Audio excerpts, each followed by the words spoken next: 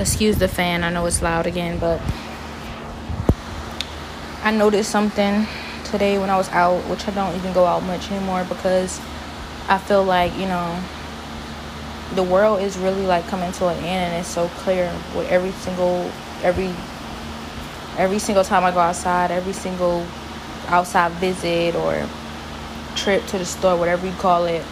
It's so clear that the world is coming to an end. It's so clear that we really we're just kind of like waiting for that, just like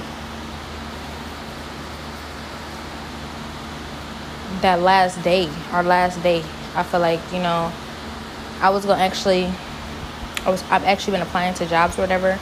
I was gonna get a job, and I realized I don't even know as far as a job, because if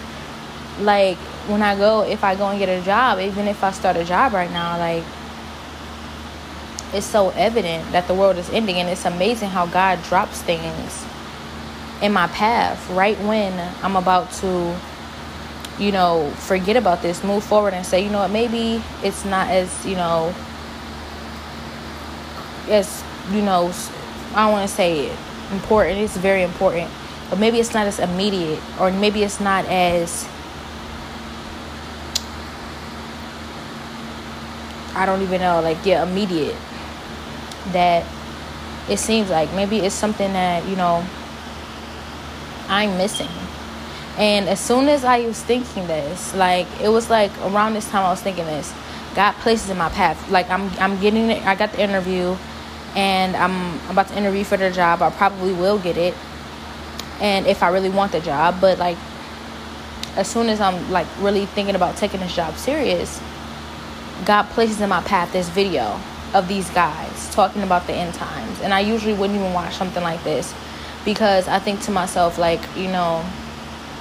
I want to be very careful about the different things that I believe in these times when everything is so tricky, and a lot of things are really tricks and setups to pull you further away from God. The closer you get to God, the harder these obstacles, or the harder it is to discern between what is the truth and what is a lie. And it gets to the point that you can't even discern. You just have to walk blindly, and you have to take a chance, and if you fall, God will catch you. But ultimately it comes down to the fact that I'm tripping over a lot of these different obstacles a lot lately. And so I realized that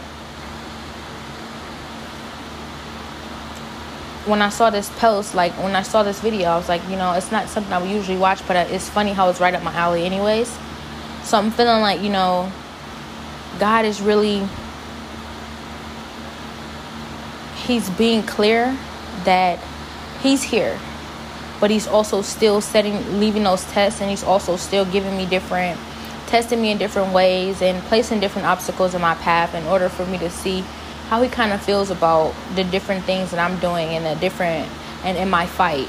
And I understand that, God is possibly upset right now with me, because I'm not fighting as hard as I once was. Even in the end of Revelations, it says, I have just this one thing against you, that you don't have the same love that you once had. You need to refine the love you once had for Christ Jesus. And every time I saw that, well, not every time, in the beginning when I first saw that, I said, I'm actually getting a love I never knew I had, or never thought I could have. I'm actually gaining a love I never had before. But now, and it kind of seemed like that was a warning. A lot of times when I was kind of slipping off or drifting away from him, and now it feels like it's a big red flag. You don't have the love you once had. And so I get kind of upset. I get so mad. I won't even lie. I get so mad, because I think to myself, oh my God, like, this is impossible. Like, you put me in an impossible situation. And every time I show a little bit of my humanity, the fact that I'm not perfect, every time I am able to just relax a little bit and show that, I can't, like, he wants me to strive so hard all the time, and it's killing me. And every single time I slack off just a little bit, he seems like punishes me. And it's not every time, I cannot lie. He's been so gracious, but every single time he's being gracious in this way, he's saying, like,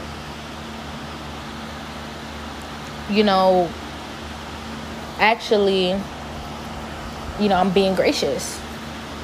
And every single time he said that, I was getting so upset.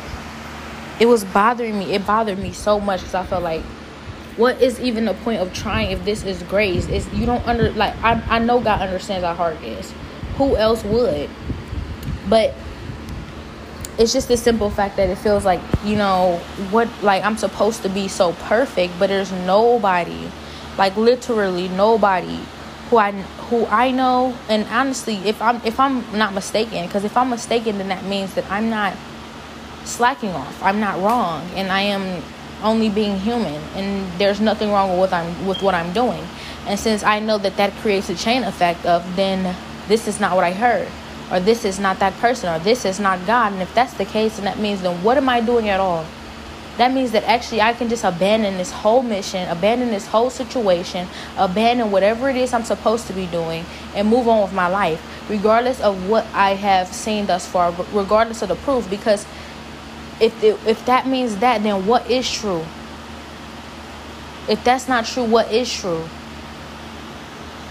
And so I constantly get stuck in this, like, it feels like a web of, wait, that's not true, so is this true? Is that true? Is this true? Okay, so that's true. So then this true. So then this true. So then this true. Oh, but that's not true. So is this true? Is this true? Is this true? Until finally I'm like, okay, whatever, forget it. I can't do it. I don't know what's true, and I don't know what's not. So the only thing that I can do is do whatever I can, and then God will fill in the gaps. And if he can't do that, if God is not doing that, then what am I doing? It's no point anyways. There's nothing I can do anyways. And I know that God will fill in the gaps, but it still feels like that disappointment where it's like, I don't want you to do this, I don't want you to do that. But at the same time, it's like, would God really be that harsh?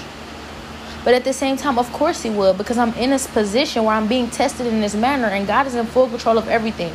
So if he was ever to put me in a situation where I'm being tested in this manner, that means that this is his choice. He chose to do this. He allowed it to happen. And that in itself is harsh. So of course he can be this harsh. He's being this harsh. So yes, that means it is him. See, I'm doing that again. So if God allowed this to happen, that means this is what he wants to happen. If this is what he wants to happen, that means that he is condoning this. If he is condoning this, that means that he's okay with this. If he's okay with this, that means that he's actually this harsh. And I know that it can be so much harder. I know it can be so much worse. I know that it can go another way with someone else or something else. But I also know that I have the option of a lesser faith.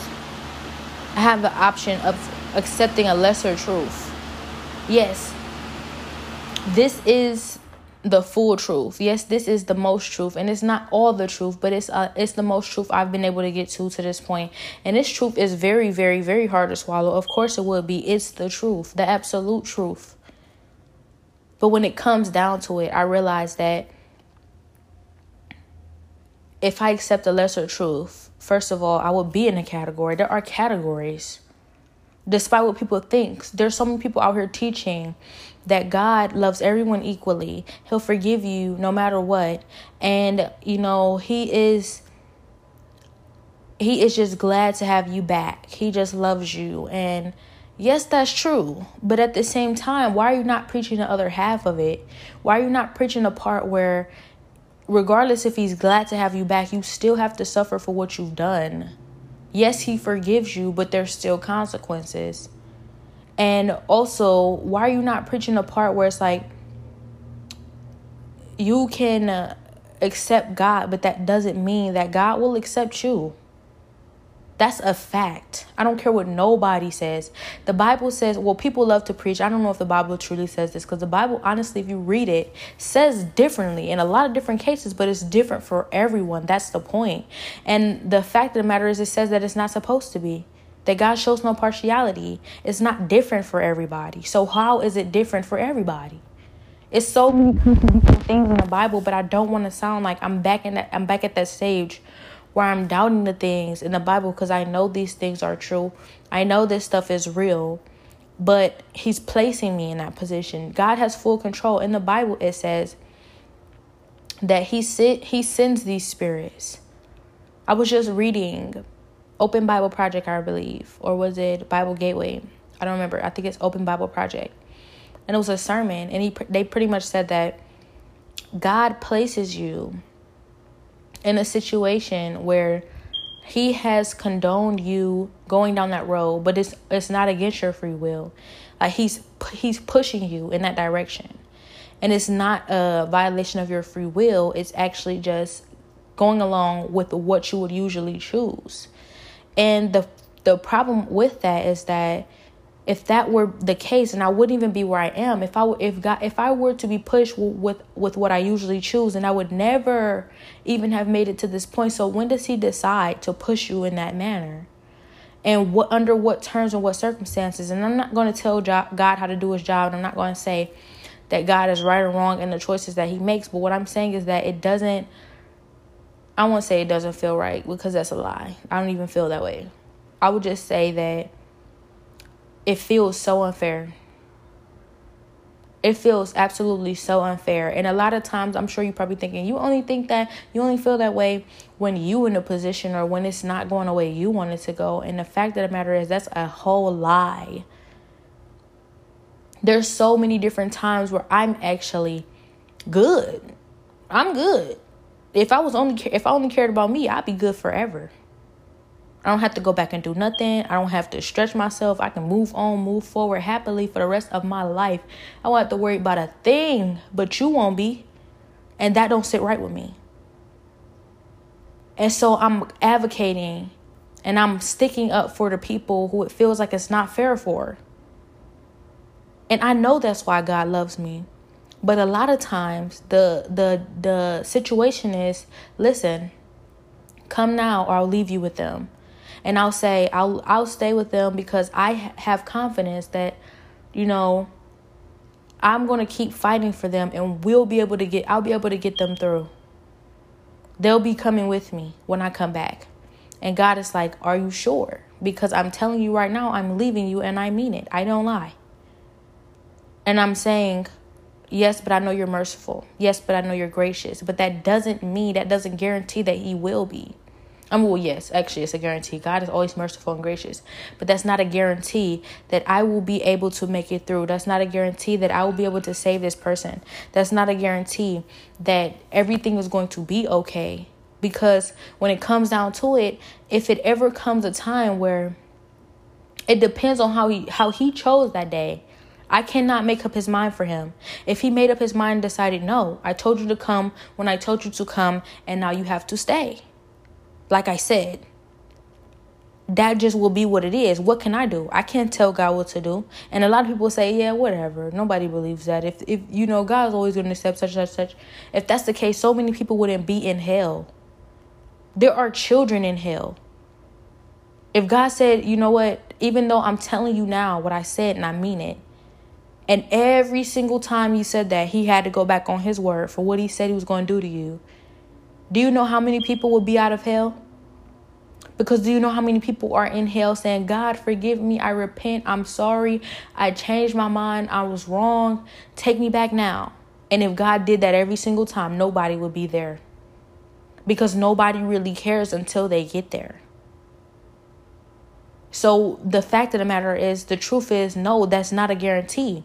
So I'm taking chances. And that's what God loves me for. But also, that's a real chance. It's not for fake. It's not a play. It's not for play. When I'm taking these chances, I'm actually very well. I know very well that I could very well be left behind. Yes, my faith and my confidence in him says that he won't do that.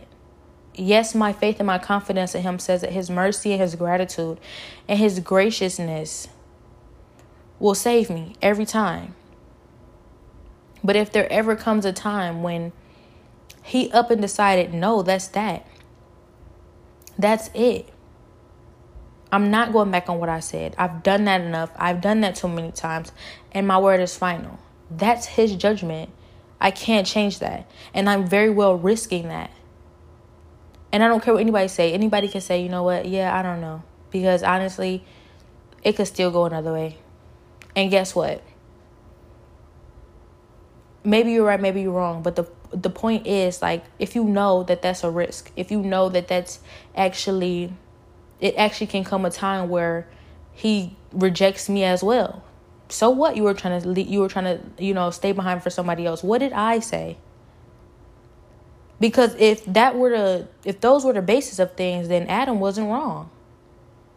You didn't go and bite the apple yourself. I mean, you didn't go and get deceived by the serpent yourself, but you did agree to eat it with Eve. And so he said, so what? What did I say? So what? You didn't know better. So what? You were deceived. What did I say? And if that is what's possible, then I'm risking that. And I know that's what he loves me for. But at the same time, that could go either way. That really could go either way. And even though he's made me promises and he's told me what's going to happen, you have to understand that God, his ways are not our ways. Because everything's a yes and a no with him. Yes, I made you a promise. No, this is not me breaking it. But still, no to that. Or still yes to that. Depending on how you phrase it. But that being said, I can't say that, I don't have confidence and faith in my God, which is why I love him so much. Regardless of anything, though, I do know that it can go either way. I'm constantly risking my life for people. I'm constantly risking myself for people. And a lot of times, like, I feel, unappreciated. A lot of times unappreciated. But it's not about the appreciation. It's more about, it feels like it's all in vain. I don't care about being appreciated if it's all in vain. If I end up not being able to save anybody and being left behind myself, then what was even the point of all that work? What was even the point? I'm fighting all these different forces, all these different demons on a daily basis. And it's all off the basis of I love God. No other reason would they be bothering me. I don't care what they said to you or what they told you. The fact of the matter is I wouldn't even be on their radar if I wasn't somebody to God. No other reason. So each and every day I go out into this world and it's a bunch of different things being said to me, said on me, said about me, lied on me. So many different things I have to deal with on a daily basis. I have to realize that when it all comes down to it, the real fact of the matter is that I choose God. And that's why I have to go through all this stuff, because I choose God. Otherwise, I don't care what nobody says, what it looks like that day, how it feels. Otherwise, they would not care who I was. If I did not care to choose God, if I did not care to be on his side, no matter what I have to suffer, I wouldn't have to suffer. And I don't care what nobody says, and that's just what it is. But that's what comes with it. You choose that, that's what you have to deal with. But that doesn't make it fair.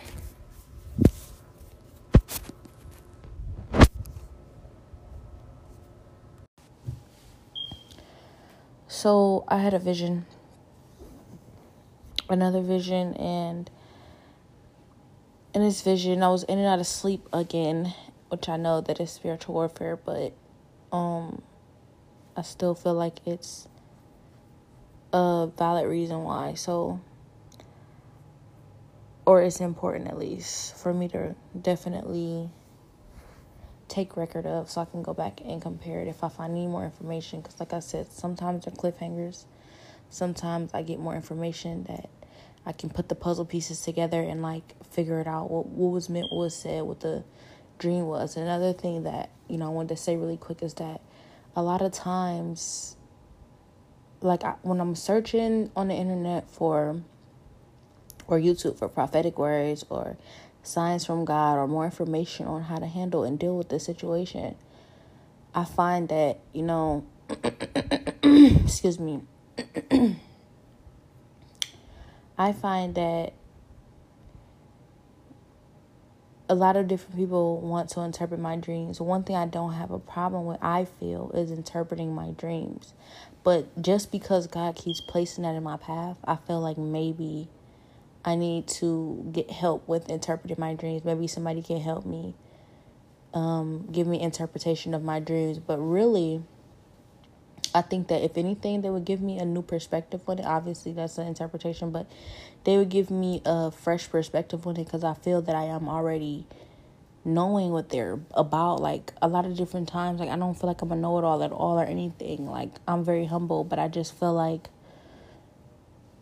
I know what these dreams mean, because while I'm in the dream, maybe I don't know what's going on. I have to live through it. I have to go through it. And then when I wake up, immediately I start putting the pieces together. Immediately I start to figure stuff out. But at the same time, it's gotten to this point where it feels like whoever, force, spirit, whatever that is, attacking me, they're so used to me waking up to interpret my dreams, so they're waiting to wake up and confuse me, so maybe somebody else can help me in the way where excuse me, someone else can help me in a way where, that confusion, because I have noticed that a couple of times when I woke up to interpret my dreams, the enemy is jumping on that to confuse it, so I can't interpret it properly. Like, it's a witch. It's clearly a witch. It is Satan behind everything, but this is clearly a witch, because this witch, has to, like, I'm constantly, whenever I think of new ways or new things, or I come up with something else, like, that's what happens when you're in a tight situation, or when you're like, your back is against the wall, you're backed into a corner. You find new and creative ways to fight your way out. So when I'm finding new creative ways to find my way out, the witch has to adapt to each and every single new thing, new way, new avenue I choose to go, or new thing that I choose to do. And, like, I'm surprising this witch. Like, when I do the same thing over and over and over again, yes, the witch get used to it. I can feel it. But once I, switch it up and I'm being spontaneous in a way where I'm picking, I'm doing stuff different every single time, because it's not even because I need to be spontaneous, because if it were the fact that I needed to be spontaneous, this witch would put all their eggs in that basket, where it's like, you have to be spontaneous, so now I'm going to, make sure you can't be spontaneous. But since I'm switching it up so much, well, not right now, but like, well, I can't really say, like, it's like, it's kind of like out of just my nature. Like, it's just my nature, and I don't know how to really explain it, but it's kind of just like on a whim when I decide to do these things. So because of that, like, a lot of times I'm catching this witch off guard, and I say that, and I think to myself, wait, I can catch this witch off guard. If I can catch this witch off guard, and I know that I can put myself in a mindset to always be looking for an opportunity to do that. But this witch doesn't want me to do that, because that makes it harder. That makes the witch work harder. That makes the situation much more, complicated. I think that mainly in this situation, the reason why I'm being targeted so much is because it seems like I'm an easy target. Or, a lot of different times, like, I'm making it, kind of easy for this witch. But I've said this in previous episodes, I'm not unaware of making it, feeling like I'm making this easy for this witch, or I'm not feeling like, okay, so let me switch it up and let me make it very, very complicated. Because that is the witch's main objective. The main objective of this witch is to have me, frantic and upset and anxious and on guard and just, worried. The witch wants me to worry, and God is saying, don't. God is saying, don't worry, don't stress, don't fret. Like, don't let this witch get to you. Don't let anything that they're doing get to you. They want to, if I decided right now, you know what, this is this is the kind of situation where I need to fight fire with fire.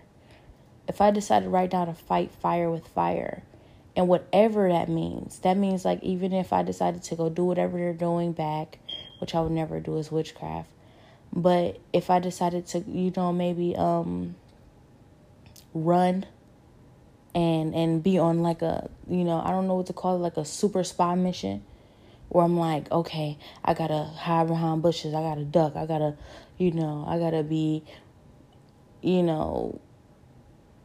I gotta pretty much be a CIA agent and figure out what it is, why it is, who it is, what's going on.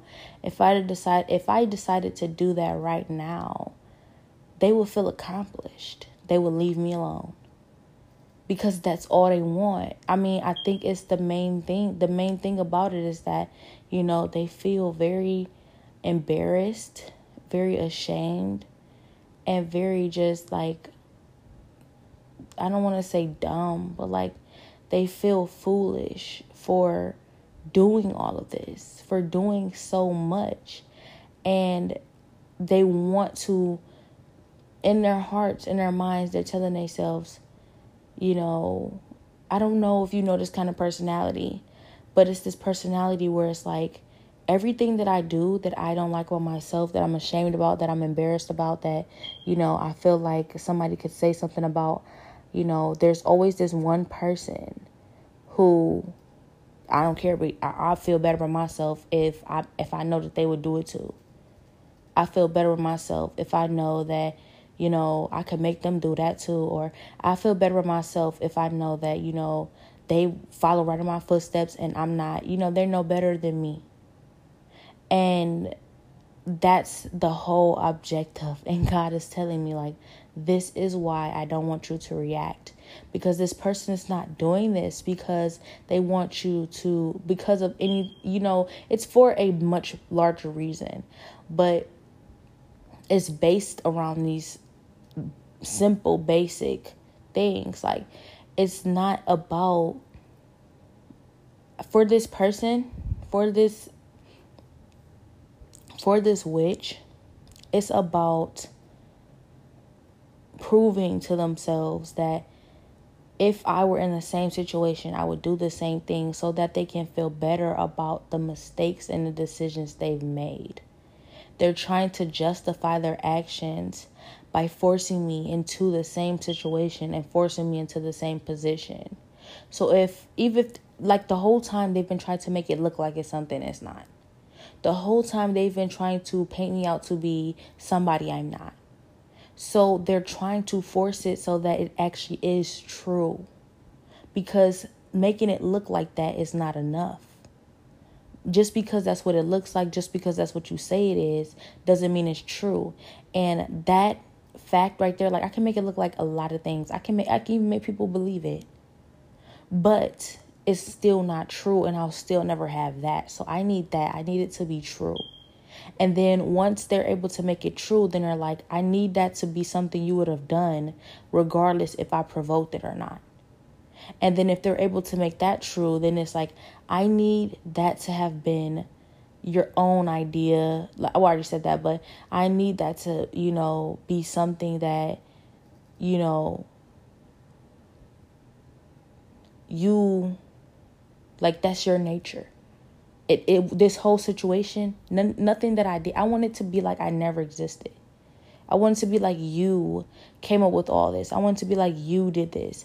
Like, it's framed. It's like I'm being framed, but it doesn't matter, because ultimately, that's not possible.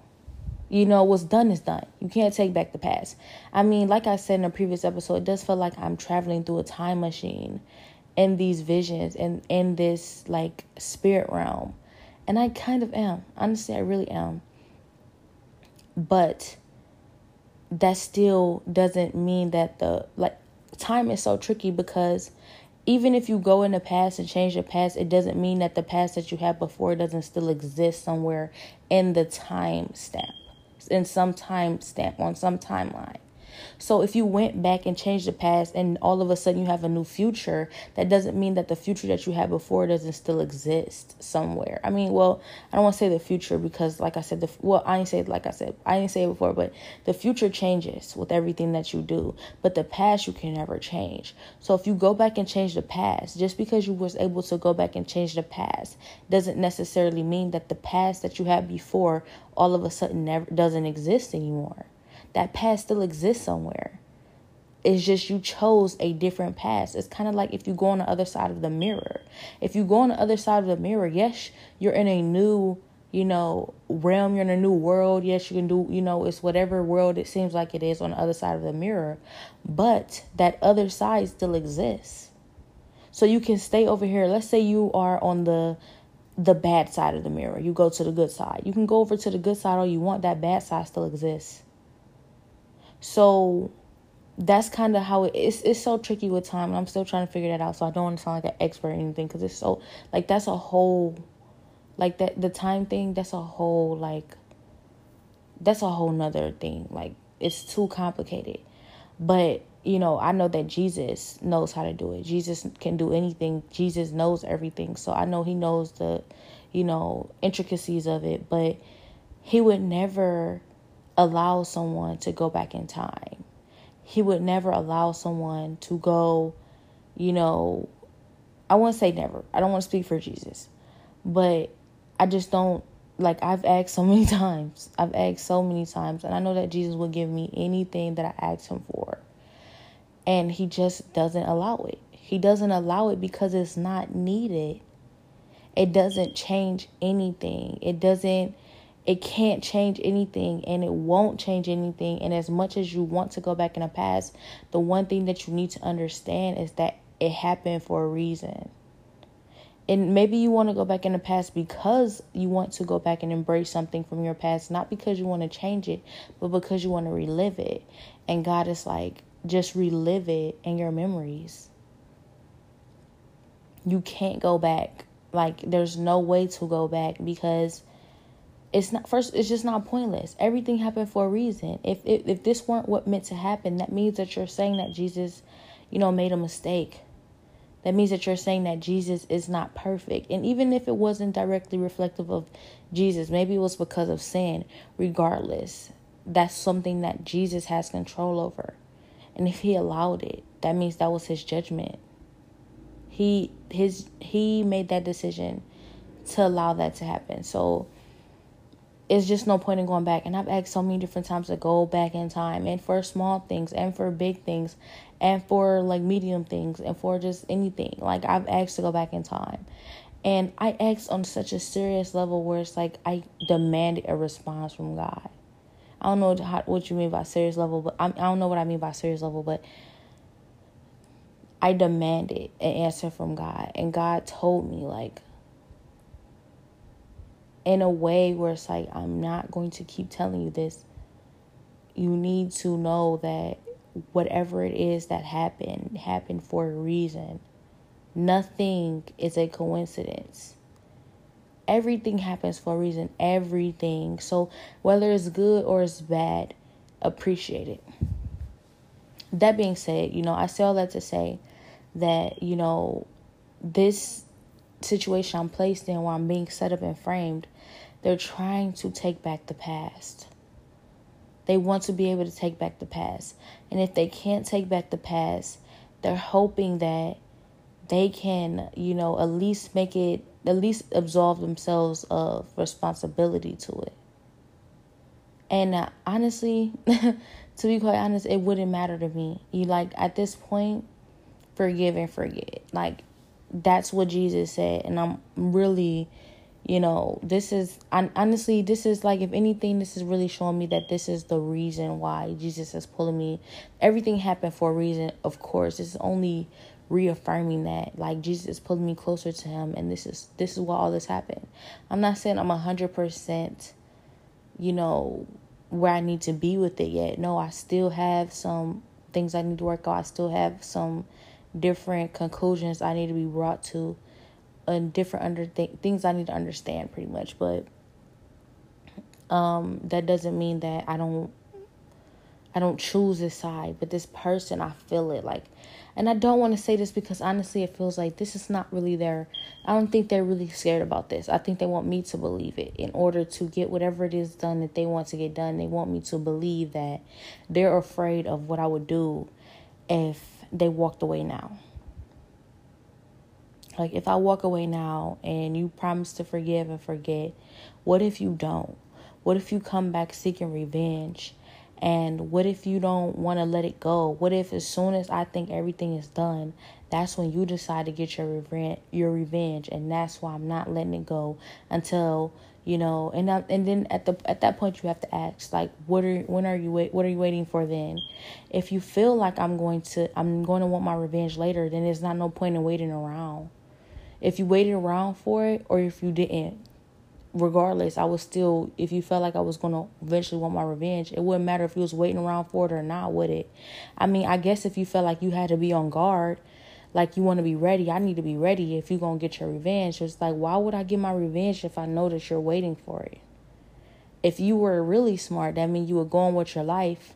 If you wanted to rush me into getting my revenge, I mean, you would go on with your life as if I was never getting my revenge, or as if you weren't worried about that. And guess what? As soon as, you're supposedly unsuspecting, that's when I come and get my revenge, right? But maybe you feel like I'm smarter than that. Maybe you feel like, no, I would have to really be unsuspecting for you to show up to get your revenge. So that means the sooner you become unsuspecting is the sooner I'll be coming to get my revenge.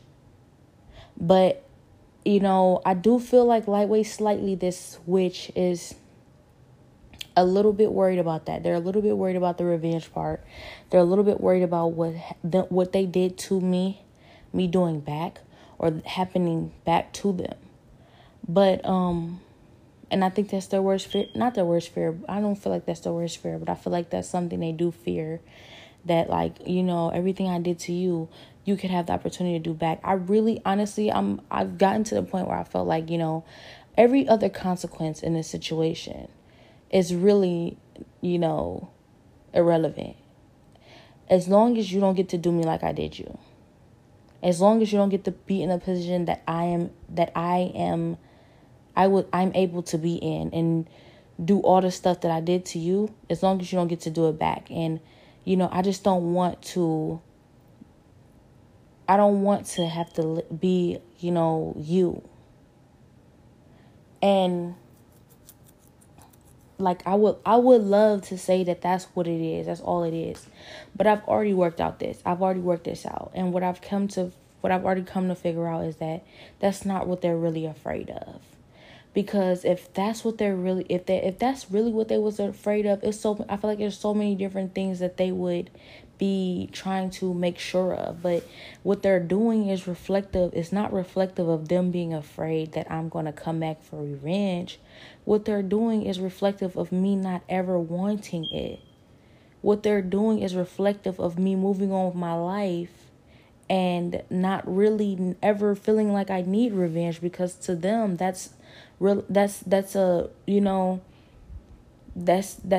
they have to realize that I would never do what they did, that I am not them, that I don't think like they think, that I don't need that kind of stuff to validate myself, that even if I did do that to make myself feel better, that's probably not something that I will pursue, because I don't want to use simple words, but because it's dumb.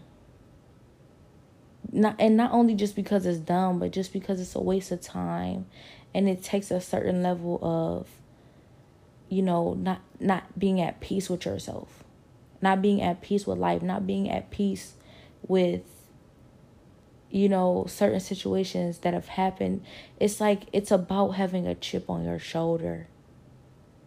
And if they walk away now and I walk away and I move on with my life, that right there is going to be something that hurts so bad for them, because they're going to say to themselves, I did all of that to you.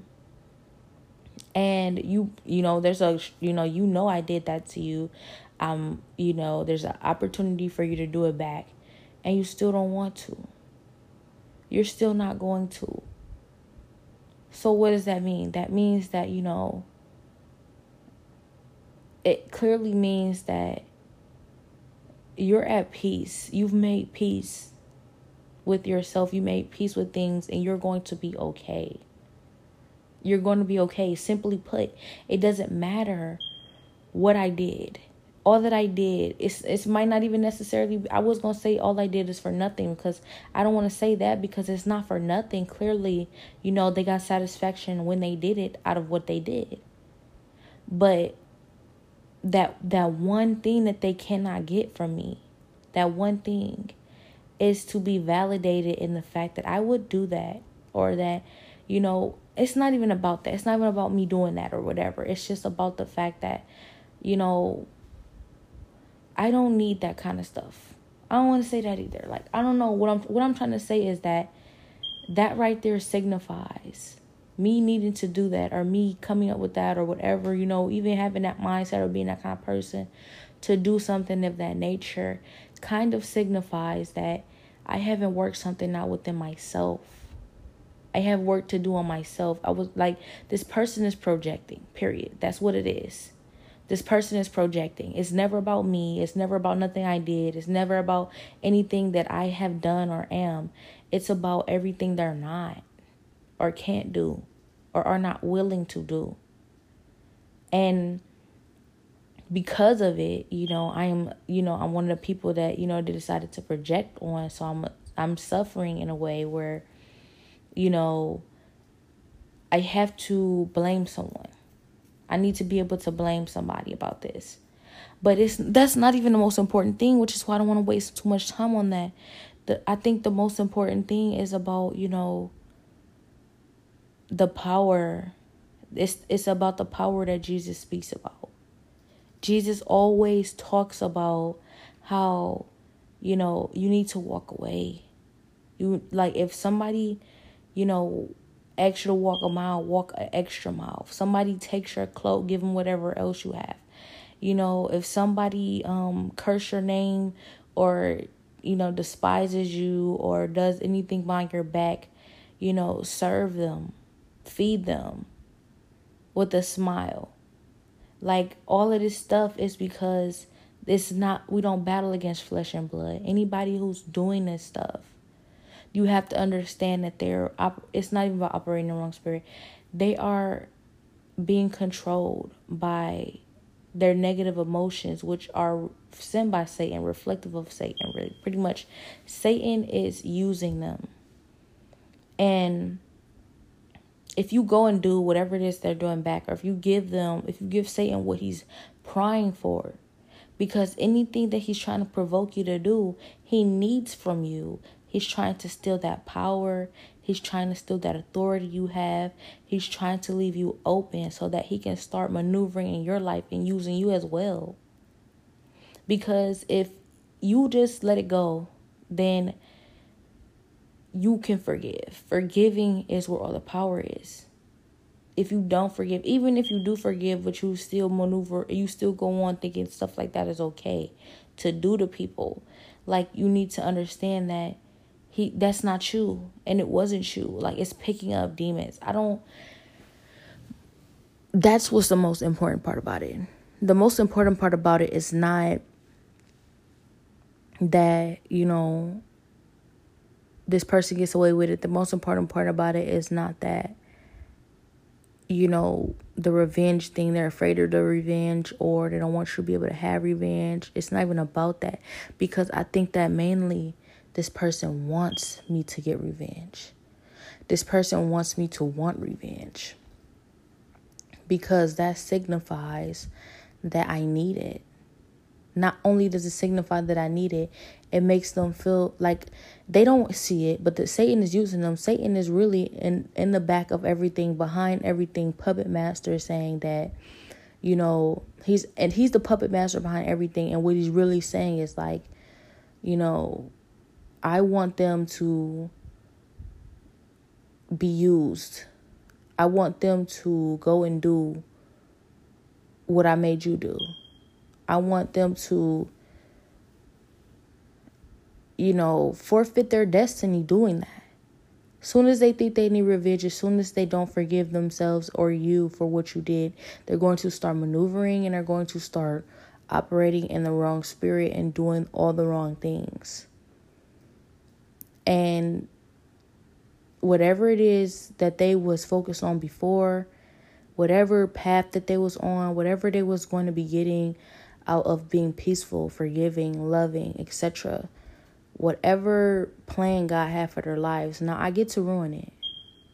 I get to delay it, or I get to minimize it. And anything he can affect, that's good enough for him.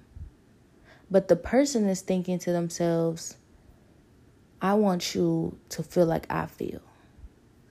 I want to prove to myself that the way that I feel and the different things that I do is something that you would do too. You're no better than me. But it's not about, I want to say it's about that, but it's really not mainly about that. They don't understand that they're being used, because if they were just brought to understanding, they would know that, it's never about that. And for me to see you operating in whatever manner I was operating in before, that's sad. I don't want that. But as long as you're not, I can't help but to feel urged to try and pull you into that. Because that's Satan. They don't know that it's Satan. They don't know that it's not them. Satan lies to them and tells them it's every other reason why. Satan lies to them and says, they're not better than you. Go and prove it. Or Satan lies to them and says to them, look, they can be provoked to do that. Trust me. They're putting on a show. Prove that. Or Satan lies to them and tells them that, you just have to expose who they really are. That's who they really are. Satan is lying to them to tell them all these different things to get them to do this. And in reality, it's not about none of that. Because it's always a different story whenever that one's not working out. If this doesn't work out, or you're not going to buy this, or you're not going to believe that, or that's just not going to get you to go do it, he's going to find some other avenue. If you deny everything Satan says and does, if you deny all of his, temptations, then next thing you know, he'll be tempting you something completely unrelated. And you'll be saying to yourself, well, wait, I thought you said it was this. When did it become this? Then don't ask that question, because now you're going to make it make sense. He's such a good liar. But the problem is, and I never know really how to say that, good liar, bad liar. It's like, is he such a bad liar or such a good liar? Like, it's really bad. It's really a bad thing, but he's so good at it. But is he really so bad at it? I don't know how to explain it. But anyways, regardless of anything, so I had this vision, and in between this vision, this spirit, this witch, this demonic spirit kept just kind of like trying to convince me that I am not going to be raptured, that I'm going to be left behind with everybody else, that I forfeited my chances, I ruined everything, and, so on and so forth. Pretty much it was like this spirit was so desperate to get me to feel like you lost, you messed up, that did it, that's it, you're not going. God is through with you. God is done with you. That's it. But when God is really, if God really feels like that, or if he ever feels close to that, I know the difference. So it's like, this spirit knows I know the difference. So in a way, it's like I have to question that too. I have to question whether that was even the real objective. Like, what was the real objective? The objective wasn't really to make me feel like I really was left behind, because the spirit knew for a fact that there was no way that I would truly believe that, not that easily. So it had to be a different objective. But the thing is, I felt it. I felt what it, like, I felt it. It felt like, I need you to feel, I need you to give up. I need you to give up. Give up, please give up. But I know for a fact, I don't want to say I know for a fact, but I really feel like this spirit is not, doesn't really believe that. Doesn't really believe that I would just give up like that. Because if this spirit truly believed that I would just give up like that, then why would they go through all the trouble of all this other stuff? Why would they set up all these other traps? Why would they be working so hard? Why would they be so desperate? Because if they were so, if they really felt that I was going to give up that easily, then, they had put in a whole bunch of unnecessary work for nothing. It feels like all these other traps I know are set. Was that just for fun? Was that just, was that just a hobby? No.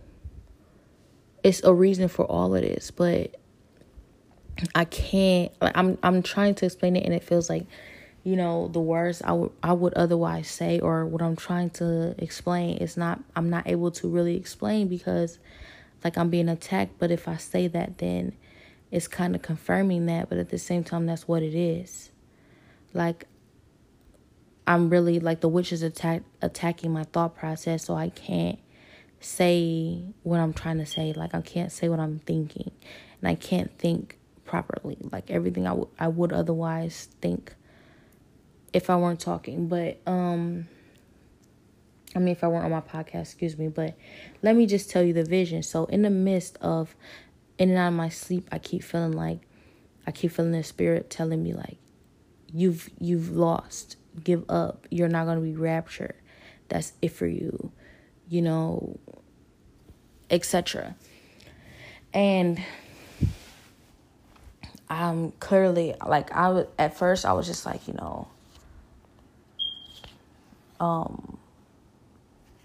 honestly, I don't, like, for real, the bottom line is, if that's true and you feel like that, then that means that you should be willing to leave me alone now, and you're going to go on about your business. And whether it's true or not, we'll see when we get there. But I just feel relaxed and free that you're going to leave me alone because you believe it. So I'm just like, and at this point, I'm just like, you know what? I'm not going to argue. I'm not going to argue you with it. If that's what you feel, then let it be. Let it be so. Because if you really believe that, then that means that you have no reason to still pursue me. You have no reason to still bother me. You have no reason to still be monitoring, attacking, watching, and trying to affect me in every way possible. But, I know that you won't do that. And if you won't do that, then that must mean that you don't truly believe that yourself. Why would I believe it if you don't? And the thing about it is, like, it's like the witch is trying to get me to believe, like, why would you say that? That's a really, like, why would you let me know that you know that? But it's like, you know that I know that. You're trying to trick me into believing that I can keep something from you, who is watching everything that I do. Anything that I'm able to keep from you is what God is keeping from me. Anything else, I'm sure you have access to, because you're working all this hard to get access to all of this information. So what makes you think that I'm not aware that you will stop at nothing to have this access to this, and that you do have access to it? So I know, but it just doesn't bother me, because I know that in reality, you really have access to nothing. You don't have access to nothing that God didn't want you to have access to. You want to know how I know for a fact? Because He already told me about you before you showed up. Before you even showed up, God told me about you. Before you even showed up, God told me what's going to happen. Before you showed up, God showed me the outcome of this whole situation. He showed me how it ends. And that's before I even knew how it was going to start. That's before I even knew, you were going to even be a part of this situation. I had no clue about the how or the when or the where or the what. I had no clue about that. I just saw the ending of it. And I said, well, how do I get to this point from where I am now? Because where I was at, it felt like worlds away. But then here you come, putting all the pieces together. And you feel like there's something that, I don't know. Like, I feel like you know this stuff too. You know that I know. So you feel like you can convince me that I can, like, I guess that I don't know what I know. I don't know how to explain it. But anyways, so I keep getting this vision of this ball. It's like a really big ball. And this ball is full of like power and glory and riches and just all the stuff to make your flesh feel good. All kinds of worldly just validation. This ball, it's like a gold ball. But it's not even necessarily, like, when I'm seeing it, how they're trying to make it look, they're trying to make it look so good. Like, oh my gosh, I need that ball. It got the popularity. It got the money. It got the validation. It got, everybody love me. It got all the worldly, fleshly desires. It got all of that satisfied in this ball. I need this ball. And even still, it's not all of it. Like, it's just a little bit. It's like a little bit took out of it. Like, let's say if you got offered a deal, but somebody's like, I need a piece of the pie. There's a pie slice missing out of this ball. And it's a full ball, but you can just feel that it's missing. Like, there's something gone from that. That's not everything. Like, I need it. Like, kind of like a managerial percentage taken away. Like, this is all you'll get besides this part. Of course, that's for me. And they're kind of selling it to me like, here, take this. This is, and they're not even really like, listen, you need to take this because it is and that and third. Like, they're not saying like, this, they're not kind of like trying to sell it to me in a way where it's like, this is why you need to have this such and such and such. No, they're really telling me like, this is what you're getting now because you're not, like, this is their way of upselling it to me. Like, look, this is what you got. Like, you don't got no other choice. That's it. Like, take what you got. Like, that's it. Like, it's not even more of a, look, if you go this route, then you'll get this and you'll get that and you'll get that. No, it's more of a, you ain't got no choice. Like, here, this is what's left after what you've done, after what's happened, after the situation, after the route you went down, the choices you made, and all the mistakes. This is what you're getting out of it. So here you go. And it's not even more of a choice. It's more of a, here, take this. Because, look, what else you gonna do? And if I was stupid, I would be like, oh, man. I mean, I guess it's still something then. At least I get something out of it. I mean, I guess I could just walk away with nothing. I mean, but I'm like, no. What do you mean? This all I get. Who are you to judge? Like, what makes you think I'm about to take that? Like, it doesn't even matter that, it looks enticing, whatever. But more so to me, it's like, what did you think? Like, you gonna try to tell me this is what I get as if you determine that. You gonna try to tell me, here, this is what you getting out of it. As if I don't know what I'm worth. Not even more about what I know what I'm worth. I don't know what God told me I'm getting. You're going to try to tell me this is what I get, as if I know that you're not trying to cheat me out of what I ultimately end up getting. And that's what really, I don't know. That's what frustrates me the most. What frustrates me the most, is the fact that you like, oh my gosh, like, I don't know if you know what it's like, but I hate cheats. I hate sharks. I hate injustice. I hate it. And don't you know when it's like a kid? Like, say it's a kid and the kid don't know, how much their money worth. And they got like let's say the kid got a $20 bill. And you take that $20 bill and you give them like 5 ones and you say, look, it's way more dollars. You got at least 5 of these dollars now. Don't you want this? Don't you want the $5? Because you know that the kid don't know that the value of the one bill is more than those 5 single bills. And you try and take that from them, and you try to take the value.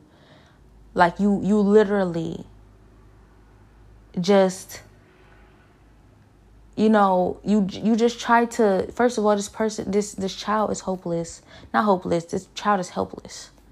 Excuse me. This child is helpless. And you just took advantage of the fact of what they don't know. You know that they're innocent. You know that, they don't deserve that. And you know that after you do this, once they figure out what you've done, like, that will change. Like, that's going to ruin their innocence. But it's not even about, yes, it's about that, but it's more than that. It's more about the fact that, like, it's not, I mean, yeah, you're going to ruin their innocence or whatever, but it's more about you just not, like, caring at all. I don't think you care that you're going to ruin their innocence. I don't think you care what you're going to contribute to. It's more about you being that grimy, you being that fault, where you would take like $20 from a child and give them 5 ones. Now, granted, I'm no child. I know I'm not a child, but this is just the mindset of this person. Like, I know you don't know the real value, or I know you may not be fully aware of the real value. So I'm going to try and trick you. And by the time you figure out, I'll be long gone, or you're already played. And that's kind of what this person or this spirit, this witch is trying to do. Like, here, just take this because, you like, here, it's already done. Like, you lucky to get this. Knowing that that's like, a penny to a dime. And that's so messed up. That's fall. But anyway, so as I'm looking at this ball that's like supposed to be like everything worldly and fleshy, it's supposed to be everything I want. And this is reflective of how Satan takes souls. This is reflective of how he gets souls, because he tells you, look, I'll give you all the money you want here on earth. I'll give you all the women or men. I'll give you all the attention. I'll give you all of the, I'll give you the look, popularity, everything. You can have everything you ever wanted on earth abundantly. Everything you ever wanted on earth. All you have to do is, worship me. Pretty much all you have to do is give me your soul. And you don't know that your soul is priceless. There's nothing here on this earth. There's nothing here worldly. There's nothing here fleshly that could ever in any circumstance, under any conditions, make up for your soul and the value of it. So Satan knows that your time here is short. You'll be here for about 120 years tops. But because you're an impatient human being, or you're just, enticed, to feed the desires of your flesh, he's like, I know that you want this now. I know that this would help you. This make you feel better. And I know that you only care about what's now. You ain't worried about the later. You don't really want to think about what's going to happen later. So I know that, if I entice you and tell you can get all this now, you abandon what you're going to get later. And what you get later is so much more than I ever could even offer you. I can't even offer it for myself, which is why I'm trying to take it from you. And so that's what it is. That's kind of how it is. So this ball, it's everything. It's gold. It's all of that except for a portion taken away. Like, it's almost like somebody's trying to manage me. Like this witch. It's like, if I get you to sell your soul, then I get a portion of whatever you sold it for. Just like a sports manager. If I get you to sign this contract with this team, I get, let's say you sold, let's say you, I'm not going to say sold. Let's say you sign a contract for $50 million. I'm going to get, how did that work? Like $10 or $15 million out of it. That's what I'm getting. And, the NBA player, basketball player, NFL player, whatever you call them, the athlete is like, that seems fair because you got me to sign a deal. But the only thing about this switch in this situation is they're trying not to be so obvious that they're the middleman. Because first of all, here's the thing. If I was ever going to sell my soul, which I don't even want, this is why I don't even bring this up. Because why would I ever do that? But first of all, if I was ever going to do that, why would I ever need somebody to manage that? Why would I need you as a middleman? Why would I need you in the middle? Why would I need you getting a portion of what I sold my soul for? Why don't you just sell your own? Oh, that's right. Because either he doesn't want it or you already sold it. So why do you think that I would ever need you to do that for me? Like, that would be playing myself. That's just like, I don't want to use this reference because it's a bad reference, but that's just like, you selling something to me, but then being able to use it whenever you want, or being able to take it back whenever you feel like it. Like, what was the point of me paying for it then? That doesn't make sense to me. Like, I've never understood that, but regardless of anything, like, this person is just like, okay, so this is what you'll get, this is what you'll get. And they've been doing this the whole time, to the point where when this first started, I wouldn't have got a crumb off a plate.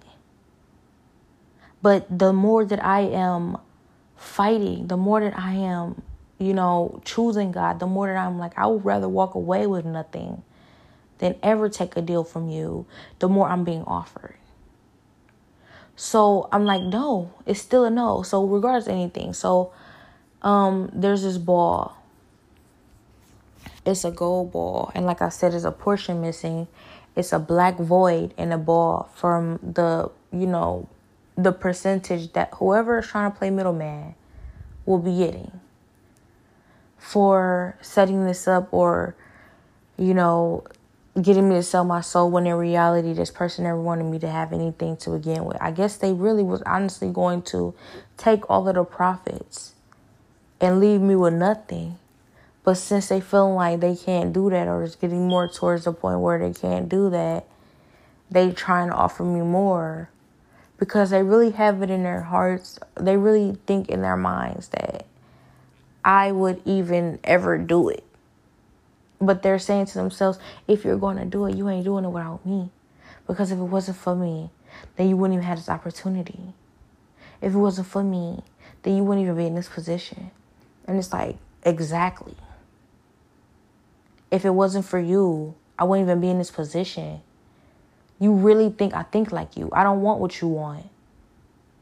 Why would you ever bring this to my doorstep? And it doesn't matter, though, because the funny thing about it is in order for me to get upset about it, I would have to really believe that, everything's not going to work out for me. I would have to doubt that what God said, the outcome. I would have to doubt that this is not exactly what God said was going to happen. And if this is exactly what God said was going to happen, happening right before my eyes, I mean, exactly what he said is going to happen, is going to happen. If all of this is true and he said it was going to happen, then that means the stuff that has yet to come true, the stuff that he said also was going to happen by the end of this, is going to happen. Like, even regardless of anything. And it's not even like, no, I really believe that I could change. Like, I really don't believe I could change it. But I do kind of sense that, it's a test for a reason.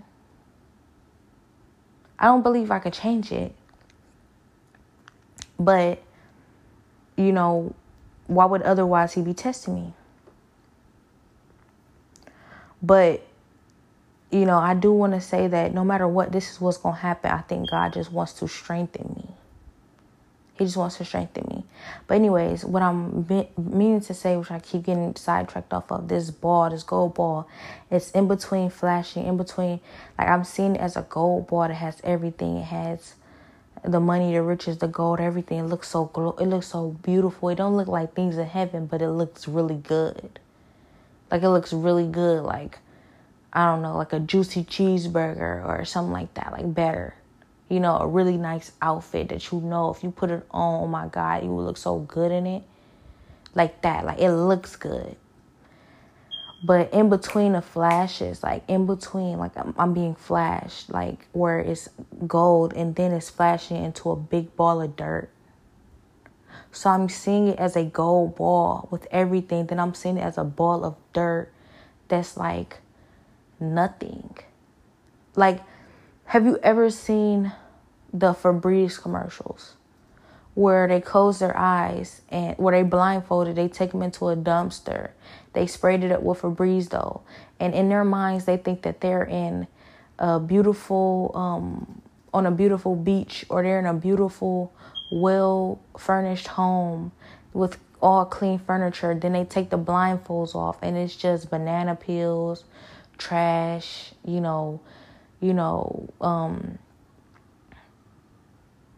just like empty cartons, empty,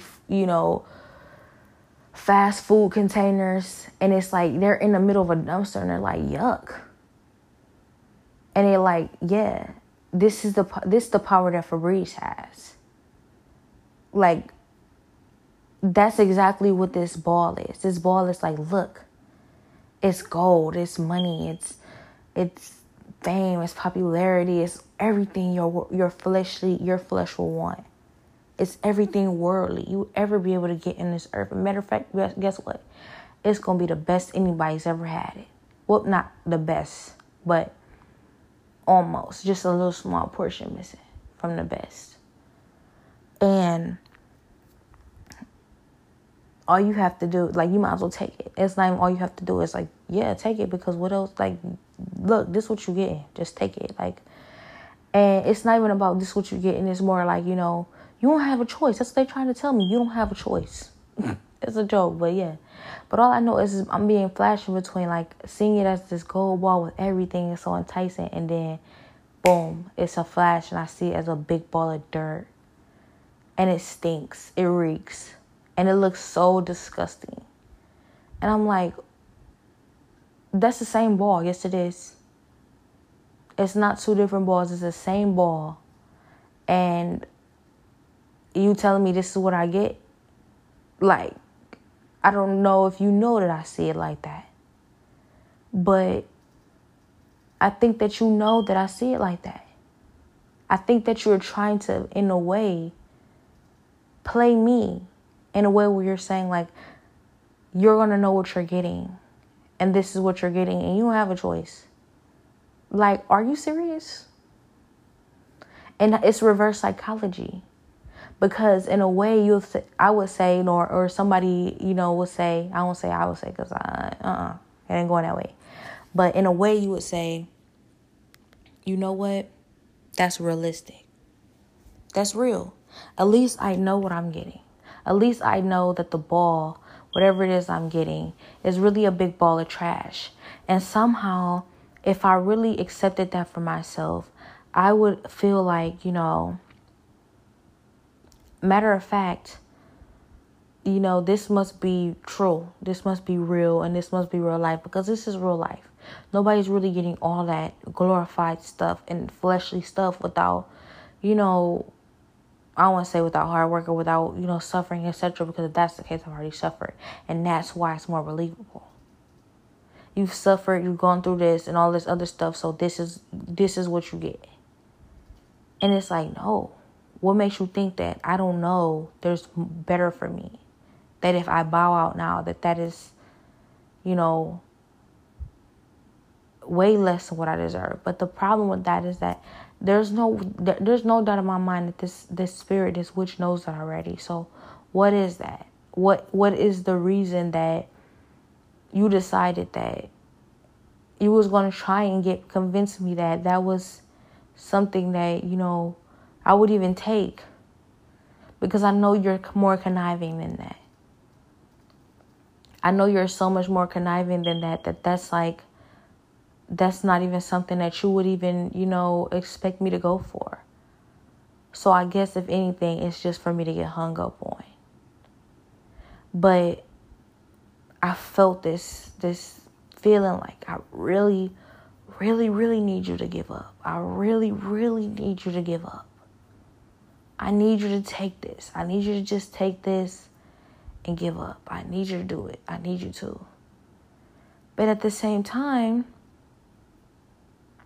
it's just like I also feel this overwhelming sense of, I'm getting somewhere. Things are getting better. It's going to be all over soon. And, I want to say it's going to be all over because it's going to be all better soon. And I feel like this witch is getting so desperate because their time is almost up. And they're trying to get me to take a last minute rush deal. Because as soon as I take that, I'd have it all of 5 minutes before I end up in a place you're going. And I won't do it. I won't do it. I won't take that deal. I won't take that ball of filth. Because it doesn't matter what you do. You can't you can put lipstick on a pig, but doesn't make it a queen. I don't know how that metaphor goes. I'm sorry, I probably messed that up. But anyways, you can dress up a pig, it's still a pig. But regardless of anything, I realized that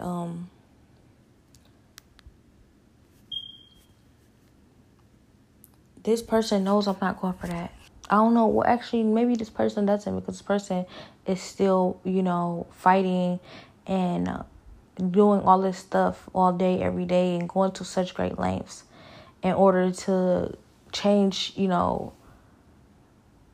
something or do something. But I remember last year, while I was riding in a car and I was being tormented and tortured, and the whole time I was like, what's going on? Such and such and such. And I remember in the midst of everything, I was just like so overwhelmed, where I felt like it was a bunch of different spirits jumping me. Like 24/7, I was getting no breaks. And then I remember God told me to say, you can't change my destiny. You can't stop my destiny. Because this witch was saying everything. Oh, you're this, you're that, you're going to die, you're going to do this, you're not going to make it, you're not going to be able to do this, you're not going to be able to do that. And the whole time I'm suffering, I'm just suffering. And then I was just like, why all this suffering? What is going on? And this witch is like, yes, you're suffering, and such and such and such. I get to do this, I get to do that, and all this other stuff, and just bragging about pretty much torturing me. And God says to say, but you can't stop my destiny, though.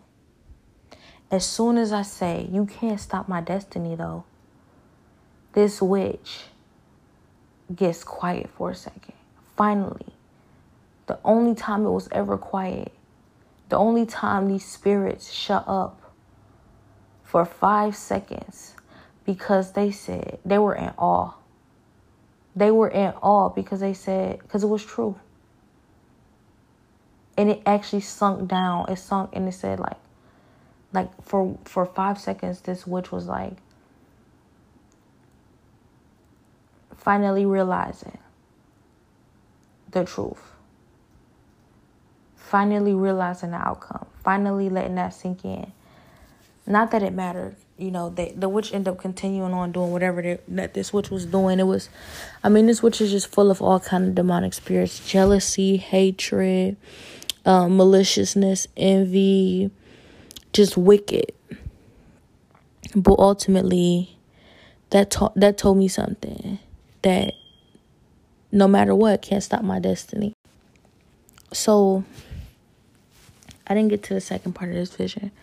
So in the second part of this vision, I'm in and out of sleep at this point where I'm kind of drifting. And in between the sleep, I'm feeling better. I'm feeling good. I'm feeling like God is protecting me. God is with me. The angels are with me. God is wrapping his arms around me and protecting me with his precious blood, like I always pray for him. And he's doing it when I need it most. Like, I can tell in this season, in this moment, he's carrying me. Like, he's carrying me because I feel so weak. I feel I've collapsed. And he's carrying me. And in the midst of everything, God is like, it won't be much longer now. I'm on my way. I'll be there soon. And I'm feeling like, okay, I'm closer. I'm almost there. Like, I can feel it. I can feel, the glory. I can feel it on my face. Like, I can feel myself getting closer. Don't you know, when there's light at the end of the tunnel and then you start finally feeling the light shine down on your face, you start finally feeling the heat of the light. It's so dark and cold, but you just start finally feeling the heat of the light in the distance.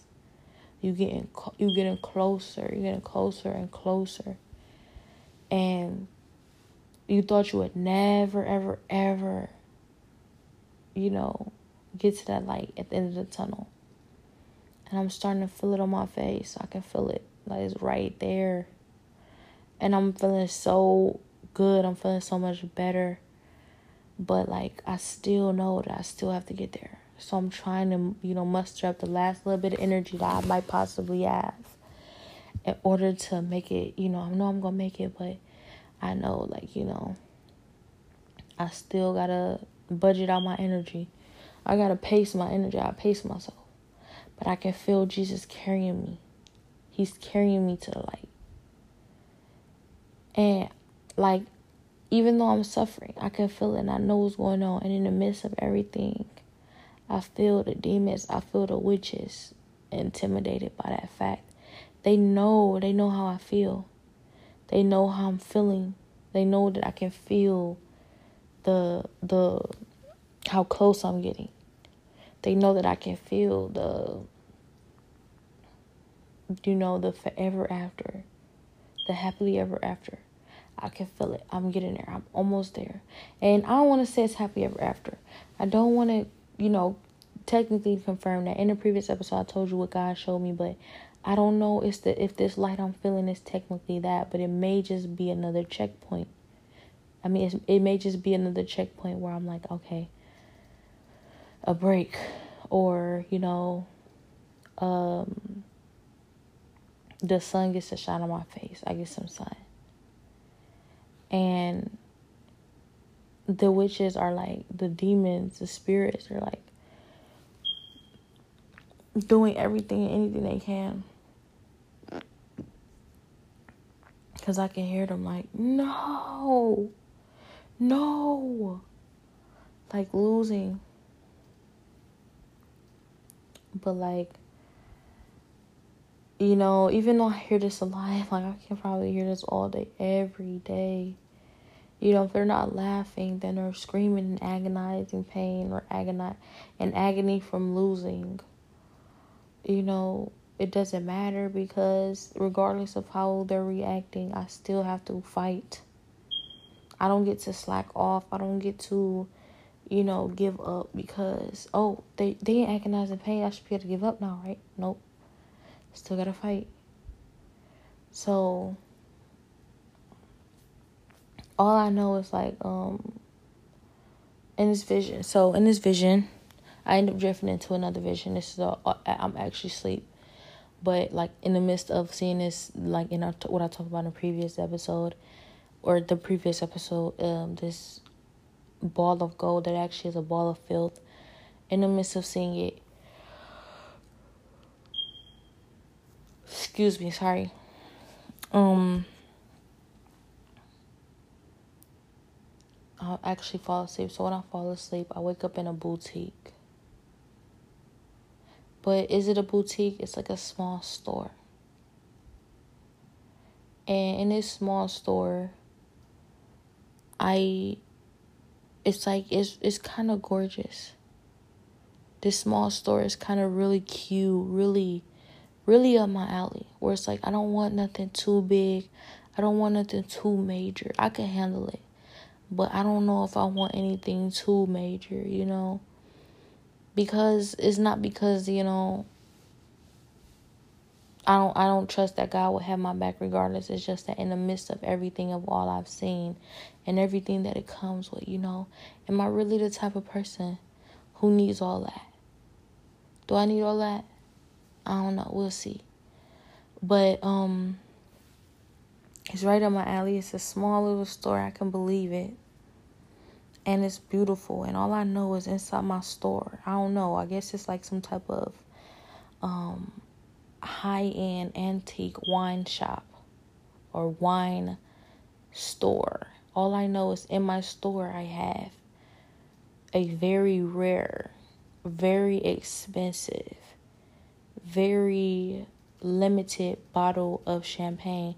This bottle of champagne is an antique. I don't know. I bet you if I looked it up on the internet right now, it probably really exists. But I don't know the specific name. I just know that it's only like probably, it might be the only one, if not one in like 5. I won't put a number on it, but it's a very limited bottle where it's only like a few of them in the whole world. And it's so old and it costs so much money. It costs so much money that it's just like a relic. It looks like just like a relic in my shop, but it's not just a relic. It's the real thing. But it's really just become like I would say a monument. I don't want to say that, no. Don't you know, like a museum where they have these antique things and it's like, you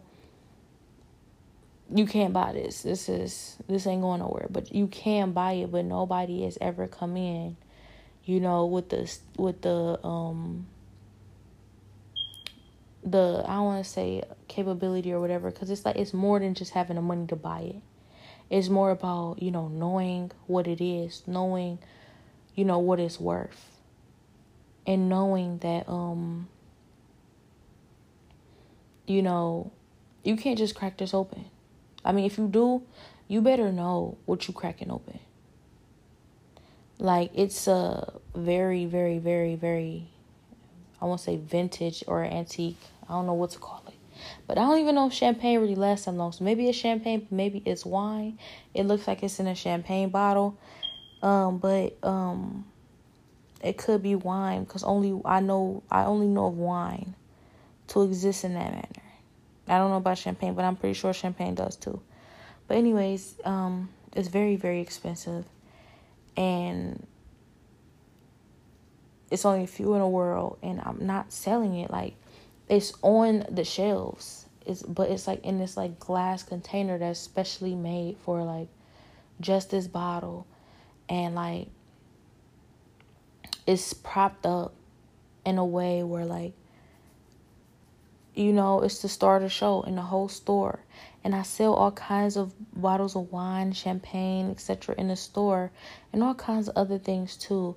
But this is everything. This is everything. So all I know is in the vision, I keep feeling compelled to open it.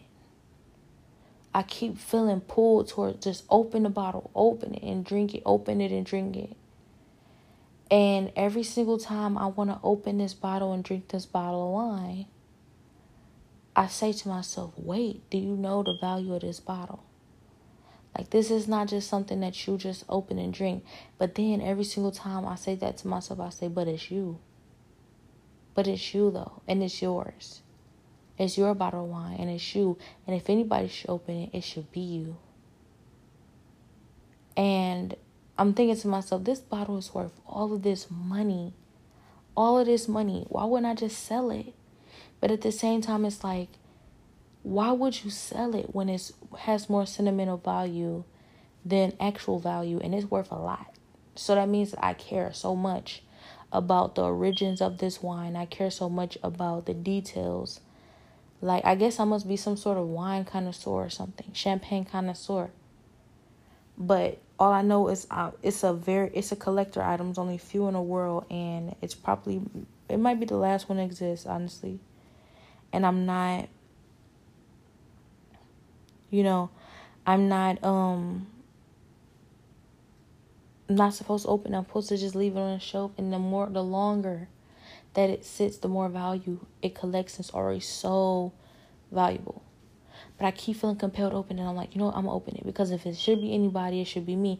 And the one thing I keep thinking was so crazy, that I'm in and out of this vision, feeling like I'm almost there. I can feel the sunshine on my face.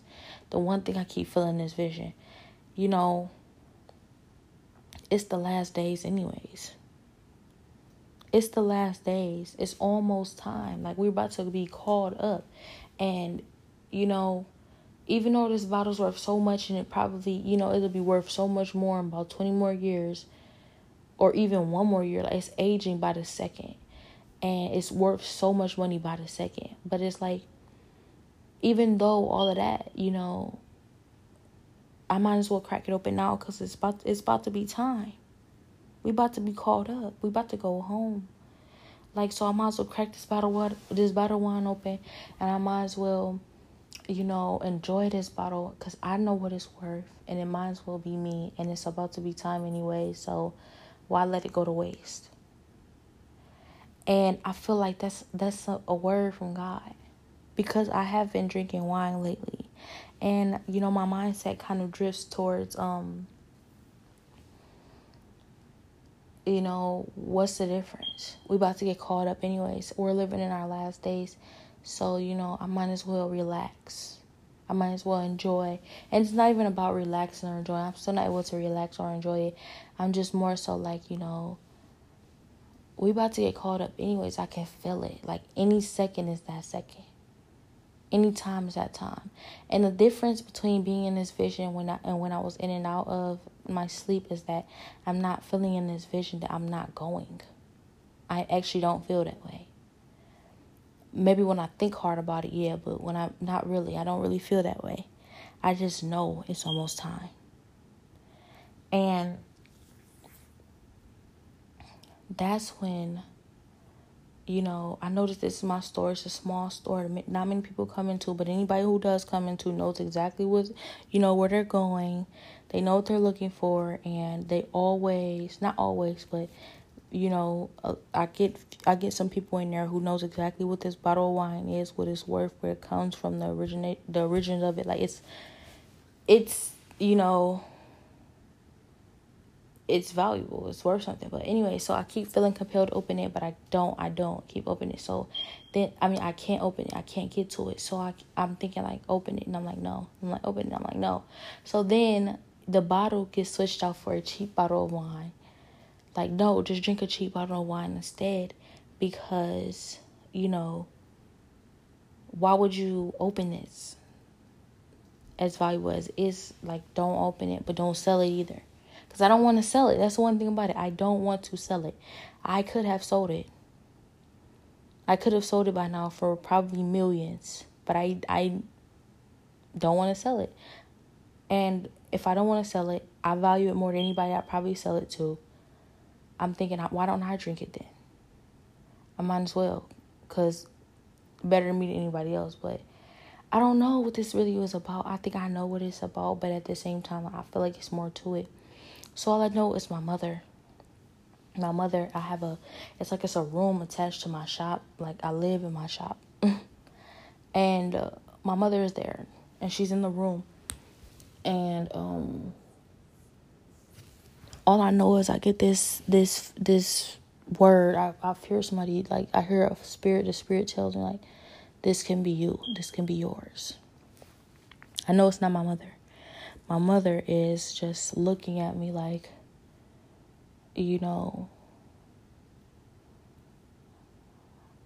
kind of like, in a way, supporting me. But I think, like, it's like her face looked like, yeah. But I don't feel like it was a bad thing. Like, I feel like this spirit wants me to make it seem like she's a bad person. She was doing a bad thing. But in reality, I feel like she was trying to help.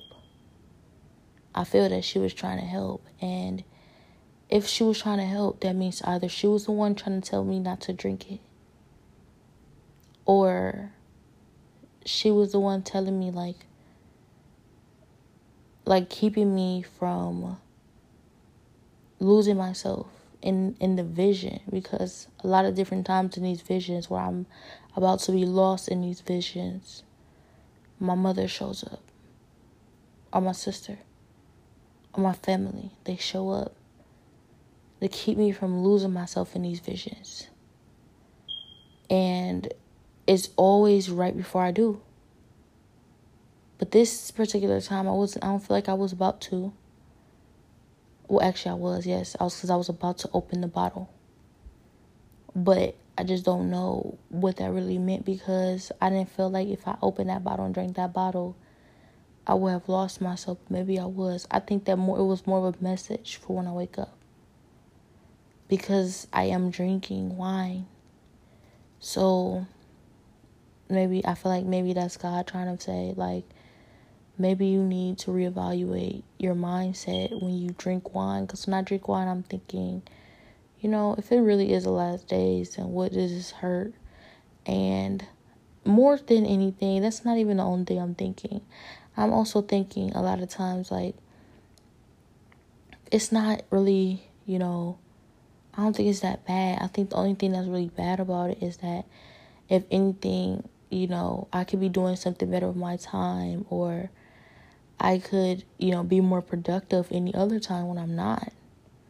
But other than that, I don't feel like there's anything wrong with drinking the wine, really, because I actually used to drink hard liquor. I used to drink alcohol, like, every single day. Like, vodka, tequila, like, very hard liquor. I used to get so drunk every single day. I used to have to stay very drunk every single day.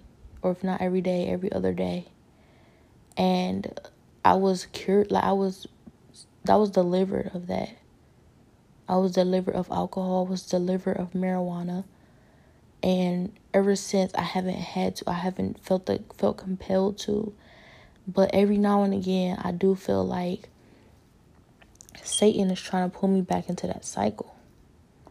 I don't feel compelled to drink alcohol, strong liquor every single day anymore. I don't feel compelled at all to do that. I really don't. I genuinely feel so delivered by God that I feel like if I even drank hard liquor right now, that wouldn't even, necessarily jump me right back into that cycle. I feel like I could have a shot here or a shot there, and I wouldn't start drinking every single day like that again. I'm completely delivered of that. I really am. I know it. I feel it in my heart, in my soul. I don't need it. I don't crave it. It's like I'm a new person compared to that. And I also feel the same way I was feeling the same way with cigarettes, but I'm starting to feel pulled back into the cigarettes, which is why I haven't smoked a cigarette since, but, and at this point it's been 9 months since I smoked a cigarette, but, like, almost 10 months. It's been 10 months since I smoked a cigarette, but still, I'm tempted certain times when I want to turn back, when I say, what is the point of trying? What is the point of fighting? It's not working. Like, I'm delivered by God, but I'm still fighting these demons every single day. What is the point of putting in all this work, all this time, and all this effort?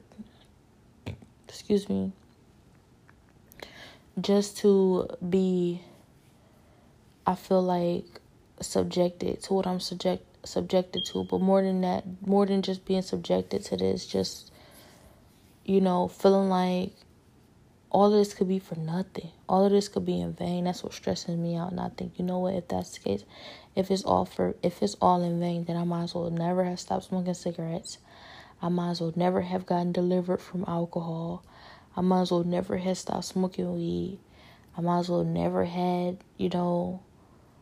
changed my life. But God changed my life. And that don't really have much to do with on my own accord. Because if it were on my own accord, I don't think I'll be and the position I'm in now. But regardless of anything, in this vision like this, I was being,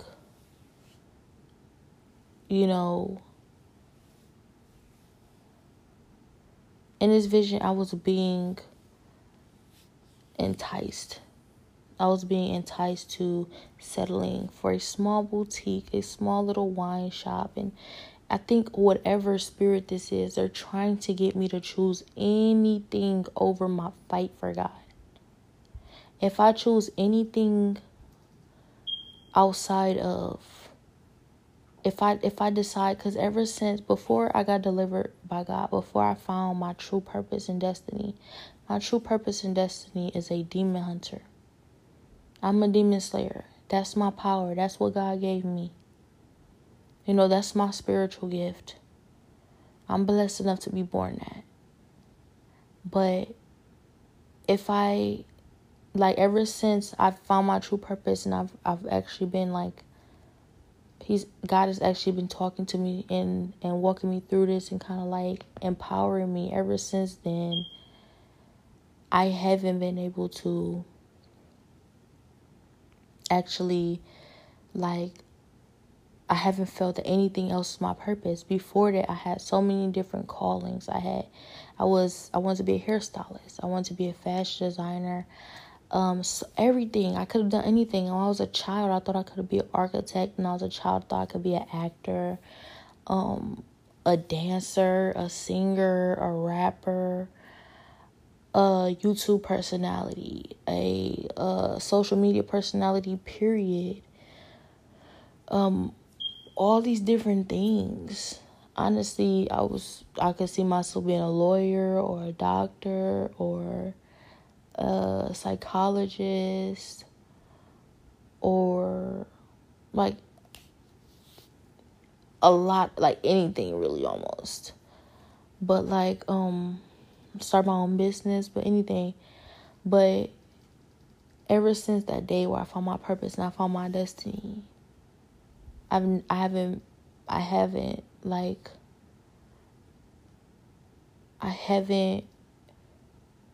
none of those, I know that none of that is my purpose. I don't feel like I felt for that once before. Once before I was like, this is my heart, and this is what I want. This is what I feel called to do. My creativity will thrive in these things. I could excel in anything. But now I just don't feel that. My heart doesn't feel that way anymore. It's like all that has been cleansed out of my heart. All of it. And the only thing I feel is my real purpose, my real destiny is God. It's like I found my real purpose and my real destiny. It's like God gave me a purpose and a destiny. I remember being a kid and God told me to ask him, what is my calling? What is my purpose? What is my destiny? Who will I be? And he showed me. And he showed me this year. He showed me what happened this year. So, I don't know. I just feel like, I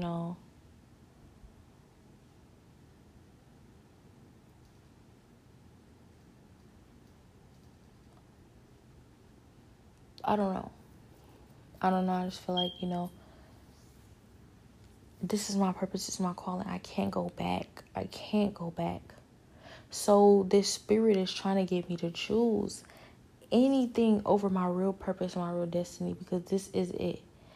And I got to the point where it's like, I remember when God told me 2 or 3 years ago, he said that when you have reached your real purpose, your real calling in life, when you find it, and it's everything that you want, and you're capable, and you know who you are, you know what you have to do, there comes a time when you have to do, when it takes everything in you. You have to do it. It's going to be the hardest thing you've ever had to do in your life. But you have to do it. You have to. And it will take everything that you have, everything, all of it, and you'll find a power that you never knew that you had. And you will have to use it. And if you don't, you will be unhappy. If you don't, then, it will. This is why people end up unhappy. Because I asked God, I said, God, why are some people so miserable working in these fields, at these day jobs, in these situations that are not their calling, or that is not, it doesn't make them happy, it doesn't serve them, it doesn't satisfy them, God. Why? When you exist, when you are providing, and God says, He already told me about the people who just don't seek Him, but this is about the people who do. And He said that's when He explained that to me. He said it's because when you get to that point where you find your purpose and your destiny, and it requires for you to do everything in you. It requires everything in you in order for you to do it, in order for you to accomplish it. You have to do it. And if you don't do it, you will be unhappy. And I said, God, well, if you're putting them in a position, because God's like, yes, I'm putting them in a position, I'm providing. If you're putting them in a position to do what it is that they have to do, and they have everything that they need, why won't they do it? Why wouldn't they do it? Why would they just turn around and walk away? Because God said to me, I said, well, how does that happen anyway? He said they turn around and they walk away instead of doing what they're supposed to do. I said, why would they do that if they have everything that they need? If I were ever in that position and I had everything that I need, and I knew my purpose and my calling, and it was everything that I never knew that I was, or everything that I've always, what I'm trying to say is that, I have found a new sense of self. Like, I know who I am now. I found who I am. If I'm ever placed in that position, I have everything that I need, I would never walk away. And God said, exactly, that's what I think. That's what I said. And so,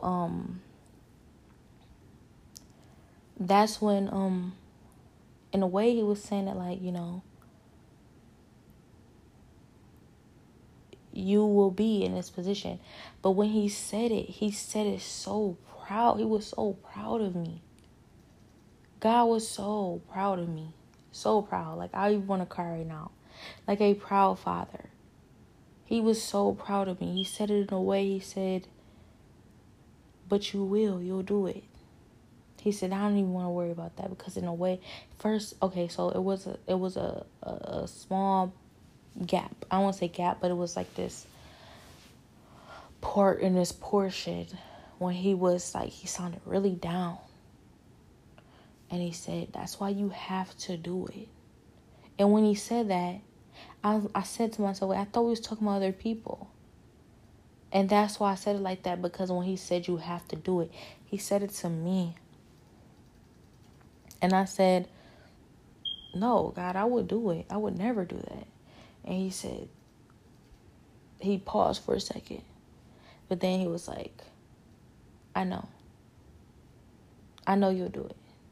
And He sounded so proud of me. He really did. He really did sound so proud, where it was like, I know you'll do it. I know you will. And it was just, I guess the thing I got hung up on is what I felt in between that pause. And it was like, for me, I didn't even know what my destiny or purpose really was all the way.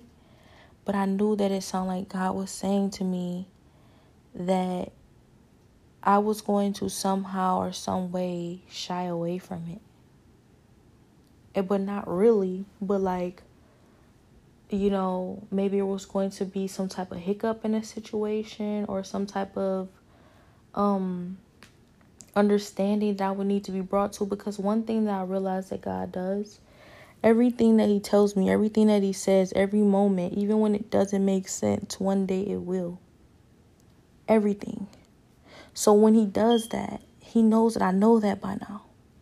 Because He's been doing that my whole life. And I've gotten to the point, even though it took me a while, I'm not gonna lie. It took me a while. But I've gotten to the point that when He does that, I'm like, okay. So I know to keep this in the bank for later. Because one day, exactly this reaction, this conversation, everything that you're saying is going to match up perfectly. It's all going to make sense. It's going to tie something together one day. Something that, you know is going to happen. And so I've placed things in the bank like that. And I've been waiting. I have so much stuff in the bank like that from God. I really do. But it's scary, the different stuff I have in a bank like that. Because when I think about stuff in a bank like that that's actually starting to come into fruition, I'm like, whoa. Like, I have a full life then. Because I have so much stuff in a bank like that. And God even talked to me. That's something in the bank. He talked to me about people with full lives. He said some people, they have the most full, wonderful lives. And they still go to heaven. He said, so you want to stay here and you want to live your life. Trust me. And I said, this is one of the times like, God, I don't know. I'm like, God, I know you're right. And I know you always tell the truth, but I'm so sure regardless of what life I would have here, I would love to be in heaven way more, even now. I don't care if I have a full life or not. I don't care what I do here on earth. I just want to be with you guys, want to be in heaven. And God is like, trust me, you're going to want to live your life. And I just could not see it. I believe him. I know it's true, but I still don't feel that way.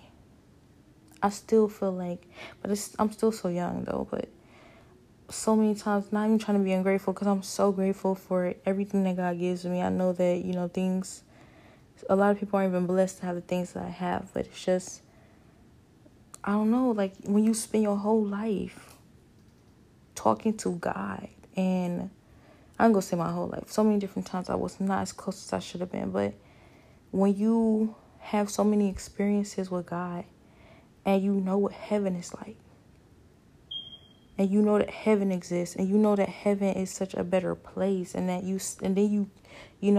and experiencing and knowing what heaven is like, you have to stay here.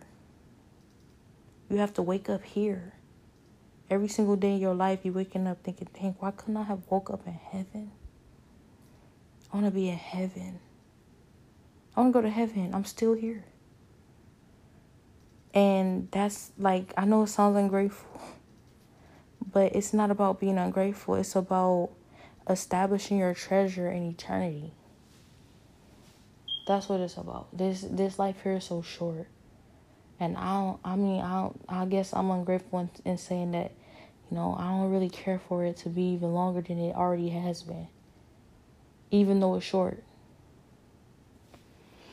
But that's not necessarily true, because like I said, I believe God.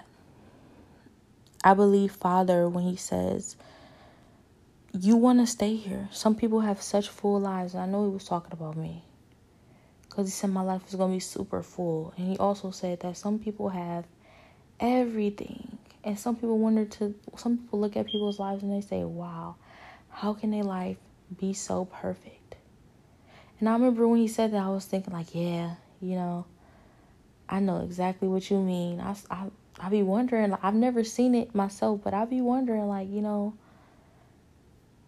can't say I've never seen it myself, because I've seen examples of it, but like, I don't ever know if that's really like how it is. I don't know what it's like. Like, I just know what I see, and a lot of things, they look like something that they're not. Like, for example, like the royal family, like that looks like a dream life. They live in a castle. They're called kings and queens. They got so much money. They live in horses. They got maids. They got everybody bowing to them, and like, all this other stuff. When they go out, it's so elegant. They ride in carriages, horse-drawn carriages, etc. And it's like, I would think that is like the perfect life, but it's not. Like, it's not ever what it looks like. So I can't ever say I've ever really seen that or experienced it. But God is like, but I remember God saying that to me. And I remember I said to God, you know what? How do you decide who gets that? How do you decide who you give that to? And God is like, he didn't really answer me specifically to that. He did, but I can't really call it. All I know is that he said that, some people,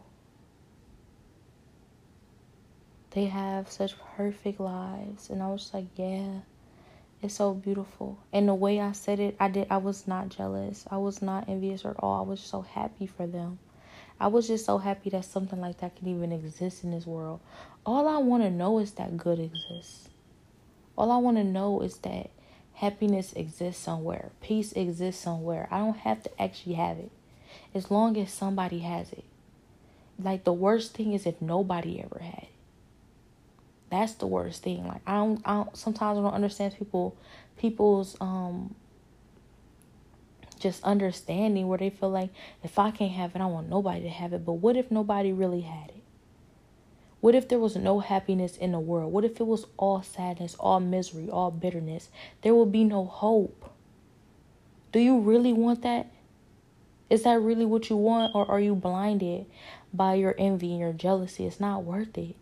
Because all I can see to myself is like, yeah, I might be hurt. Yeah, I might think to myself, sometimes I even think to myself, that's not fair that you get that and I don't. Like, sometimes I do get upset like that, and I think, why do they get it and I don't get it? How come, what made them deserve that, but I deserve this? So many different times I've actually even done that, but still, when it comes down to it, I'm just happy it exists. I don't want, because I've never experienced it, nobody's ever experienced it. I don't want, because I'm not able to have such a perfect, beautiful life, for nobody to have such a perfect, beautiful life, because otherwise, how would I ever even know that exists? How would I ever know that that's possible? Something to look forward to. And even if I never have it, I can at least see someone else having it. I can see someone else experiencing it. And that right there is just hope. It's just hope. So I don't understand when people don't even want that in the world. Because what if we did live in a world where nobody had hope? Nobody had happiness. Everybody was miserable. Everybody was bitter. Everybody was jealous. And it was just all evil. There was no good. Like, nobody wants to live in that world. But I get so sidetracked. But anyways, God told me that, some people's lives are so perfect, and some people look at their lives and they say, wow, how can their life be so perfect? And I say, yeah. They probably thinking, God must really love them. And God is like, exactly. Like, yeah, not exactly, but like, yeah. Like, agreeing with me. And looking back on that moment, at the time, I didn't even see it, that he was looking at me. You can feel God looking at you. You can feel how he's looking at you. But, like, in that moment, I didn't understand that he was looking at me in a way where he's like, you don't even see. Like, you don't even see it. You don't even get what I'm trying to tell you. You don't get what I'm trying to say. And I think that, he didn't want me to get it yet. It wasn't meant for me to get it yet. But now, looking back on that moment, I realized that he was really saying, like, it's going to be you. You're going to have that life. You're going to have that perfect life that people look at and say, wow, how can you be so blessed? It's amazing how blessed some people are. It's amazing how perfect some people's lives are. And it really be that. Because you establish it in God, and only God can make something happen so perfectly like that. And that's something so beautiful. But,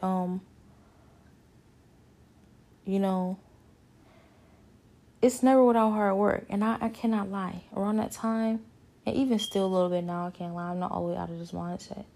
I felt like, people with perfect lives like that don't have to work hard. They don't have to work hard. They don't have to suffer. That's how it's perfect. It's perfect because they don't even have to lift a finger, and they still get all of this perfectly done, perfectly for them.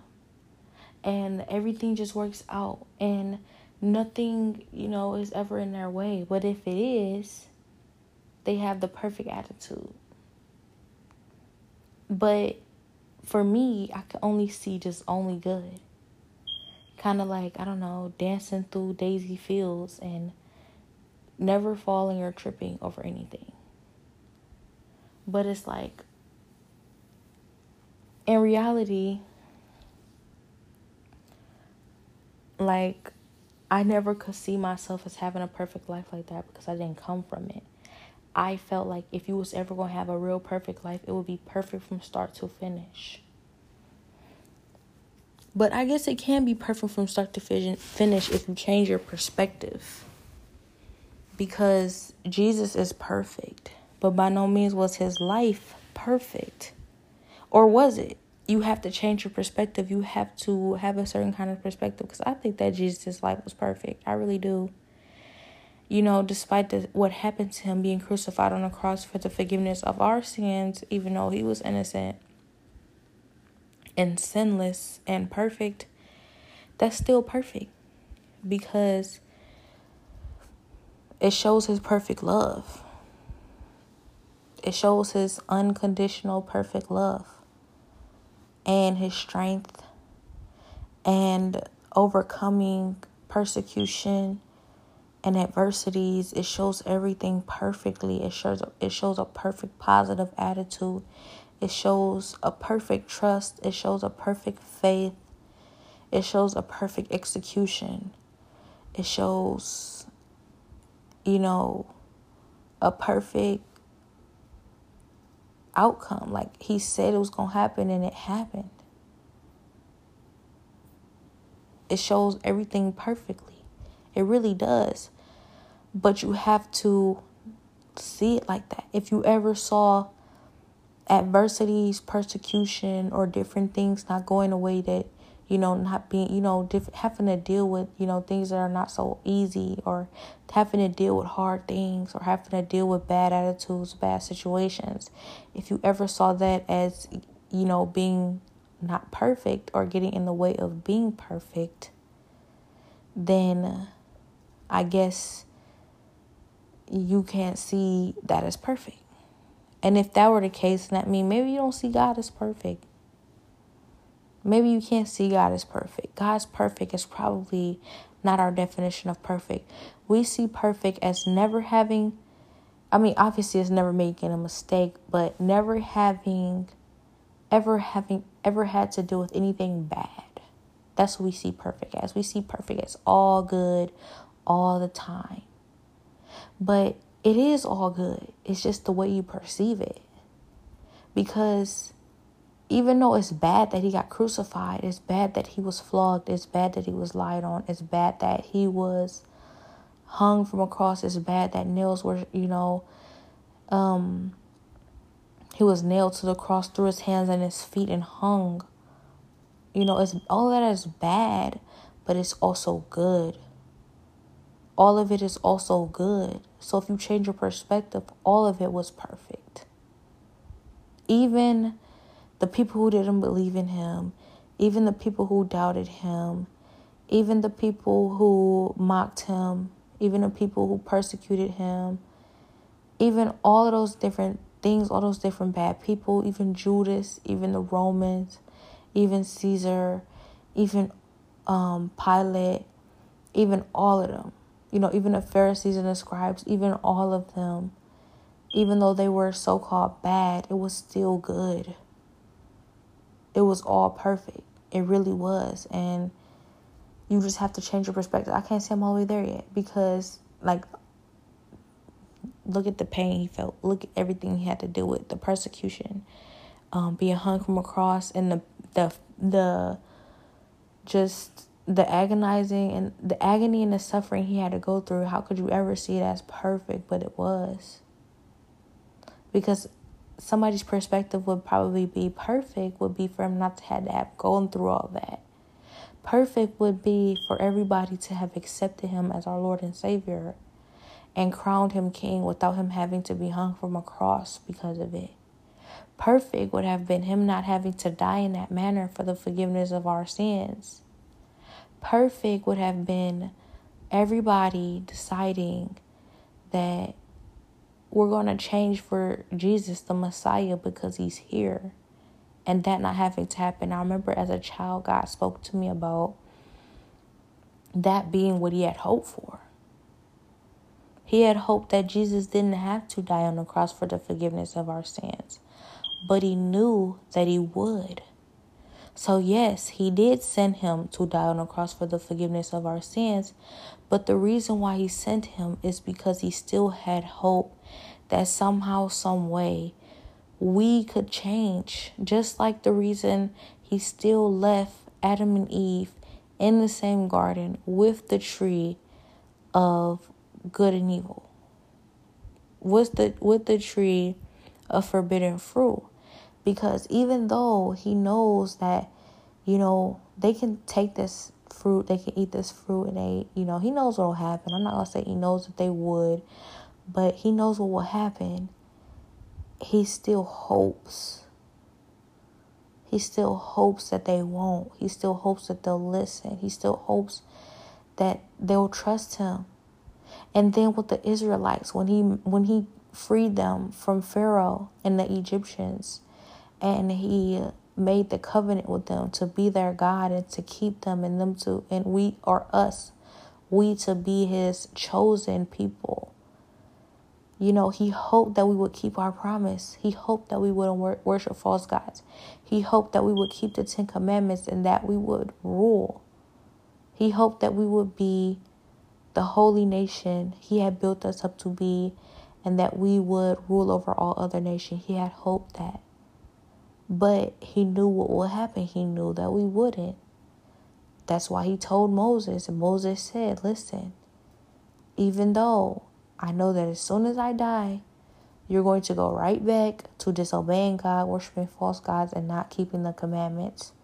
What you need to know is that you need to try, that you need to do this, you need to do that. He tried to tell them to, do what's right. But he also said that even though you won't, I know that you won't, one day, God is going to send a Messiah who's going to make up and atone for all of your sins. And we're all going to be okay. And the Israelites, even though they say, yeah, of course we are. Of course we're going to keep your covenant, keep your promises. Keep our promise to God. Of course we're going to keep trying. We're going to, we're going to do what we're supposed to do. As soon as Moses died, he did exactly what he said they was going to do. They disobeyed God. They turned their backs on God. They worship false gods. And guess what? Exactly what he said was going to happen, happened. Because God told him this. A Messiah was sent to atone for all of our sins. And all of that is perfect.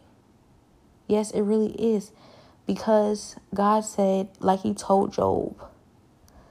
Because even though Job never was disloyal to God, he was always loyal, he was always faithful, he did everything God asked him to do, and he was his most loyal, most faithful servant. He was such a good man. He had never done anything wrong to deserve anything bad happening to him. God told him, when he came to explain to him, when Job demanded an answer, Job demanded him explain himself. And when God explained himself to Job, he said to him, listen, and I don't remember the name of this creature, but it's the creature that looks like a rhinoceros, though. But God said, what is it? The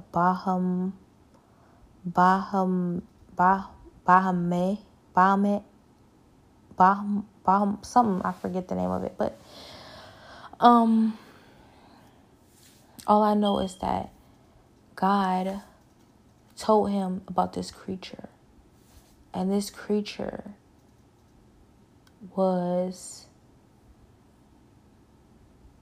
good. This creature was beautiful, and he didn't want to say the word ugly, but necessary. This creature was both.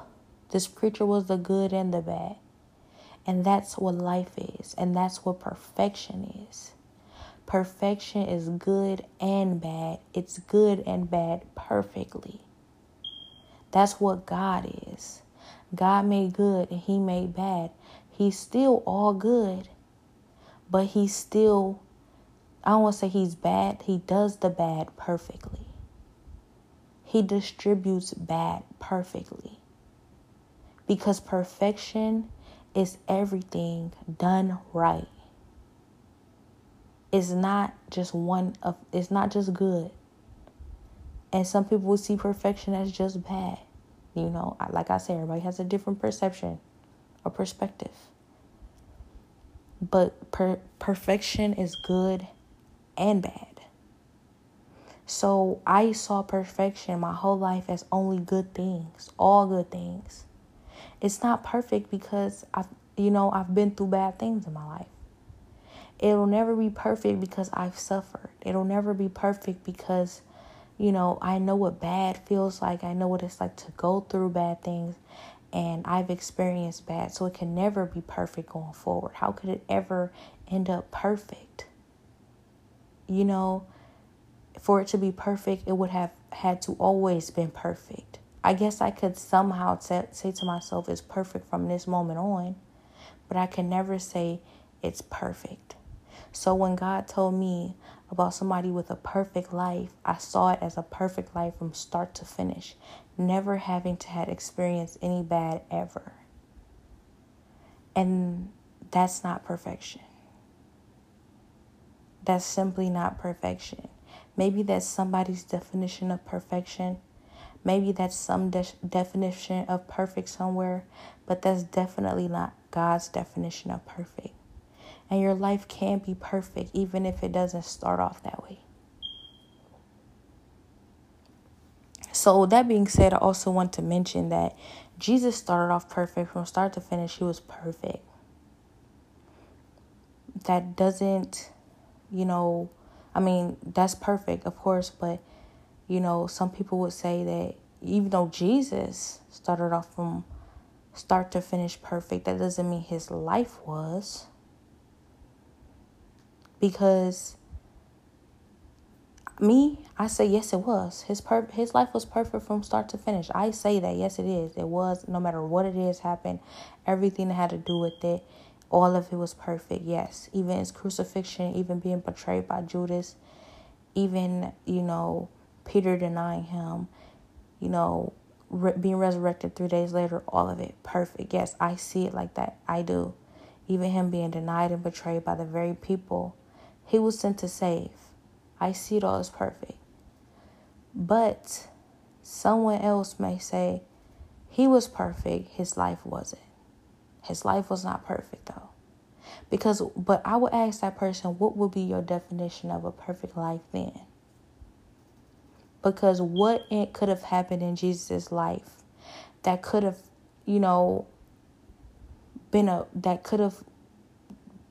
been a perfect, or the perfect, what would have made it perfect to you?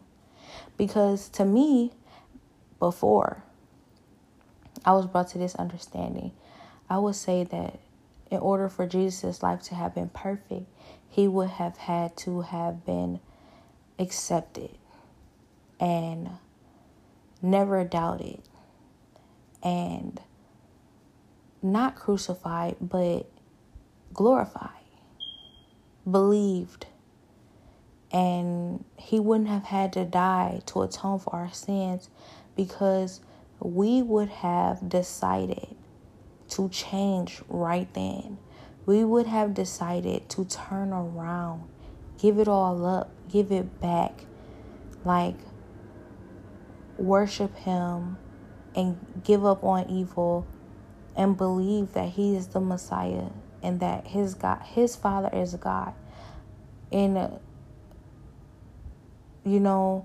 instead of being envious and jealous and doubtful, and instead of feeling judged and condemned because of all the different things he pointed out about us that we were supposed to change, actually changing, listening to him, taking heed, changing, even though it felt so hard to turn back from all of our sin. It was so comfortable living in the manner we were living, and we had gotten so used to it.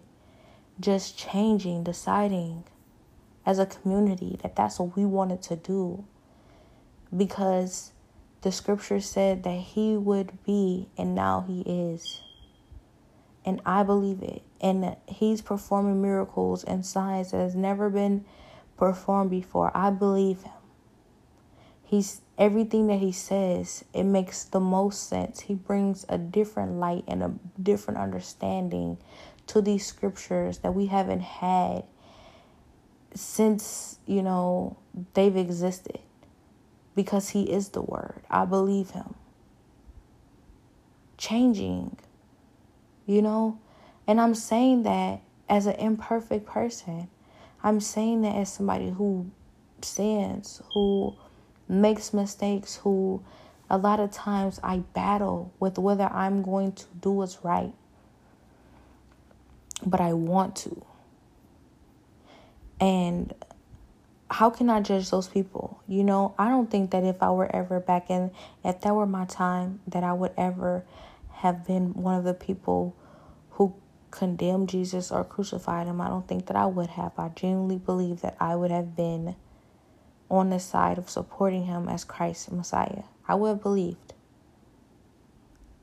I don't know. How can I know? But Jesus pretty much showed me I would have. I would have believed. I do. So I wouldn't have been on that side, but who am I to judge them? They made a mistake, but I can't say that because that would be me doubting God. But they made a mistake, but me judging their mistake would say that I never made one myself. So Jesus saw that, and even though they made the worst mistake, like Judas, he said it would have better for him to have never been born. Now, even though he made that mistake, Jesus still loved him. Jesus still died for the forgiveness of his sins too. And the forgiveness of all of our sins too. So that's perfect. Now, even though God had this talk with me, and he hoped that, Jesus would have been accepted, and we would have changed, that we would have listened to him and everything that he taught and decided to love each other instead of hating each other, and to do away with sin in secret, in private, and in public, and change forever. And then him not having to die on a cross for the forgiveness of our sins, because guess what? We change. Now imagine Jesus praying to our Father and saying, guess what, Father? Even though I know you see this, they've changed. And imagine our Father saying back, you don't have to be crucified. You don't have to die, because they've changed. They've received you well. That's possible. I don't care what nobody say. Jesus always tells me, I will never take it back. It's exactly what had to happen. It's what had to happen. But God wouldn't put that on my heart, that's what he hoped for. He had hoped that he didn't have to sacrifice his son. Jesus died on the cross for the forgiveness of our sins. But does that mean that he had to? Could we have changed? We can't take back the past. It's what it is. And I'm grateful. I'm so happy that Jesus died on the cross for the forgiveness of my sins. Absolutely. But what if we had decided to change right then? What if he didn't have to? But then you can, like I said, that's a whole chain effect. That's a rabbit hole. What if Adam and Eve didn't bite the apple? What if the Israelites kept their promise? It's a whole bunch of what ifs.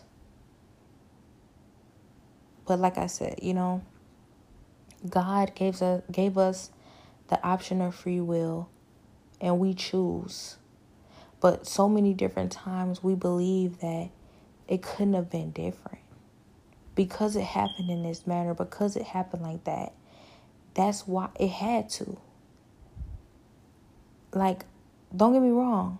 I love Jesus' story. It's the greatest story ever told. It's the greatest story ever told. I love him. I don't ever want to take that back. I won't say I ever want to take that back, but I would never want it to have gone differently. That's what I'm saying. It could have been different.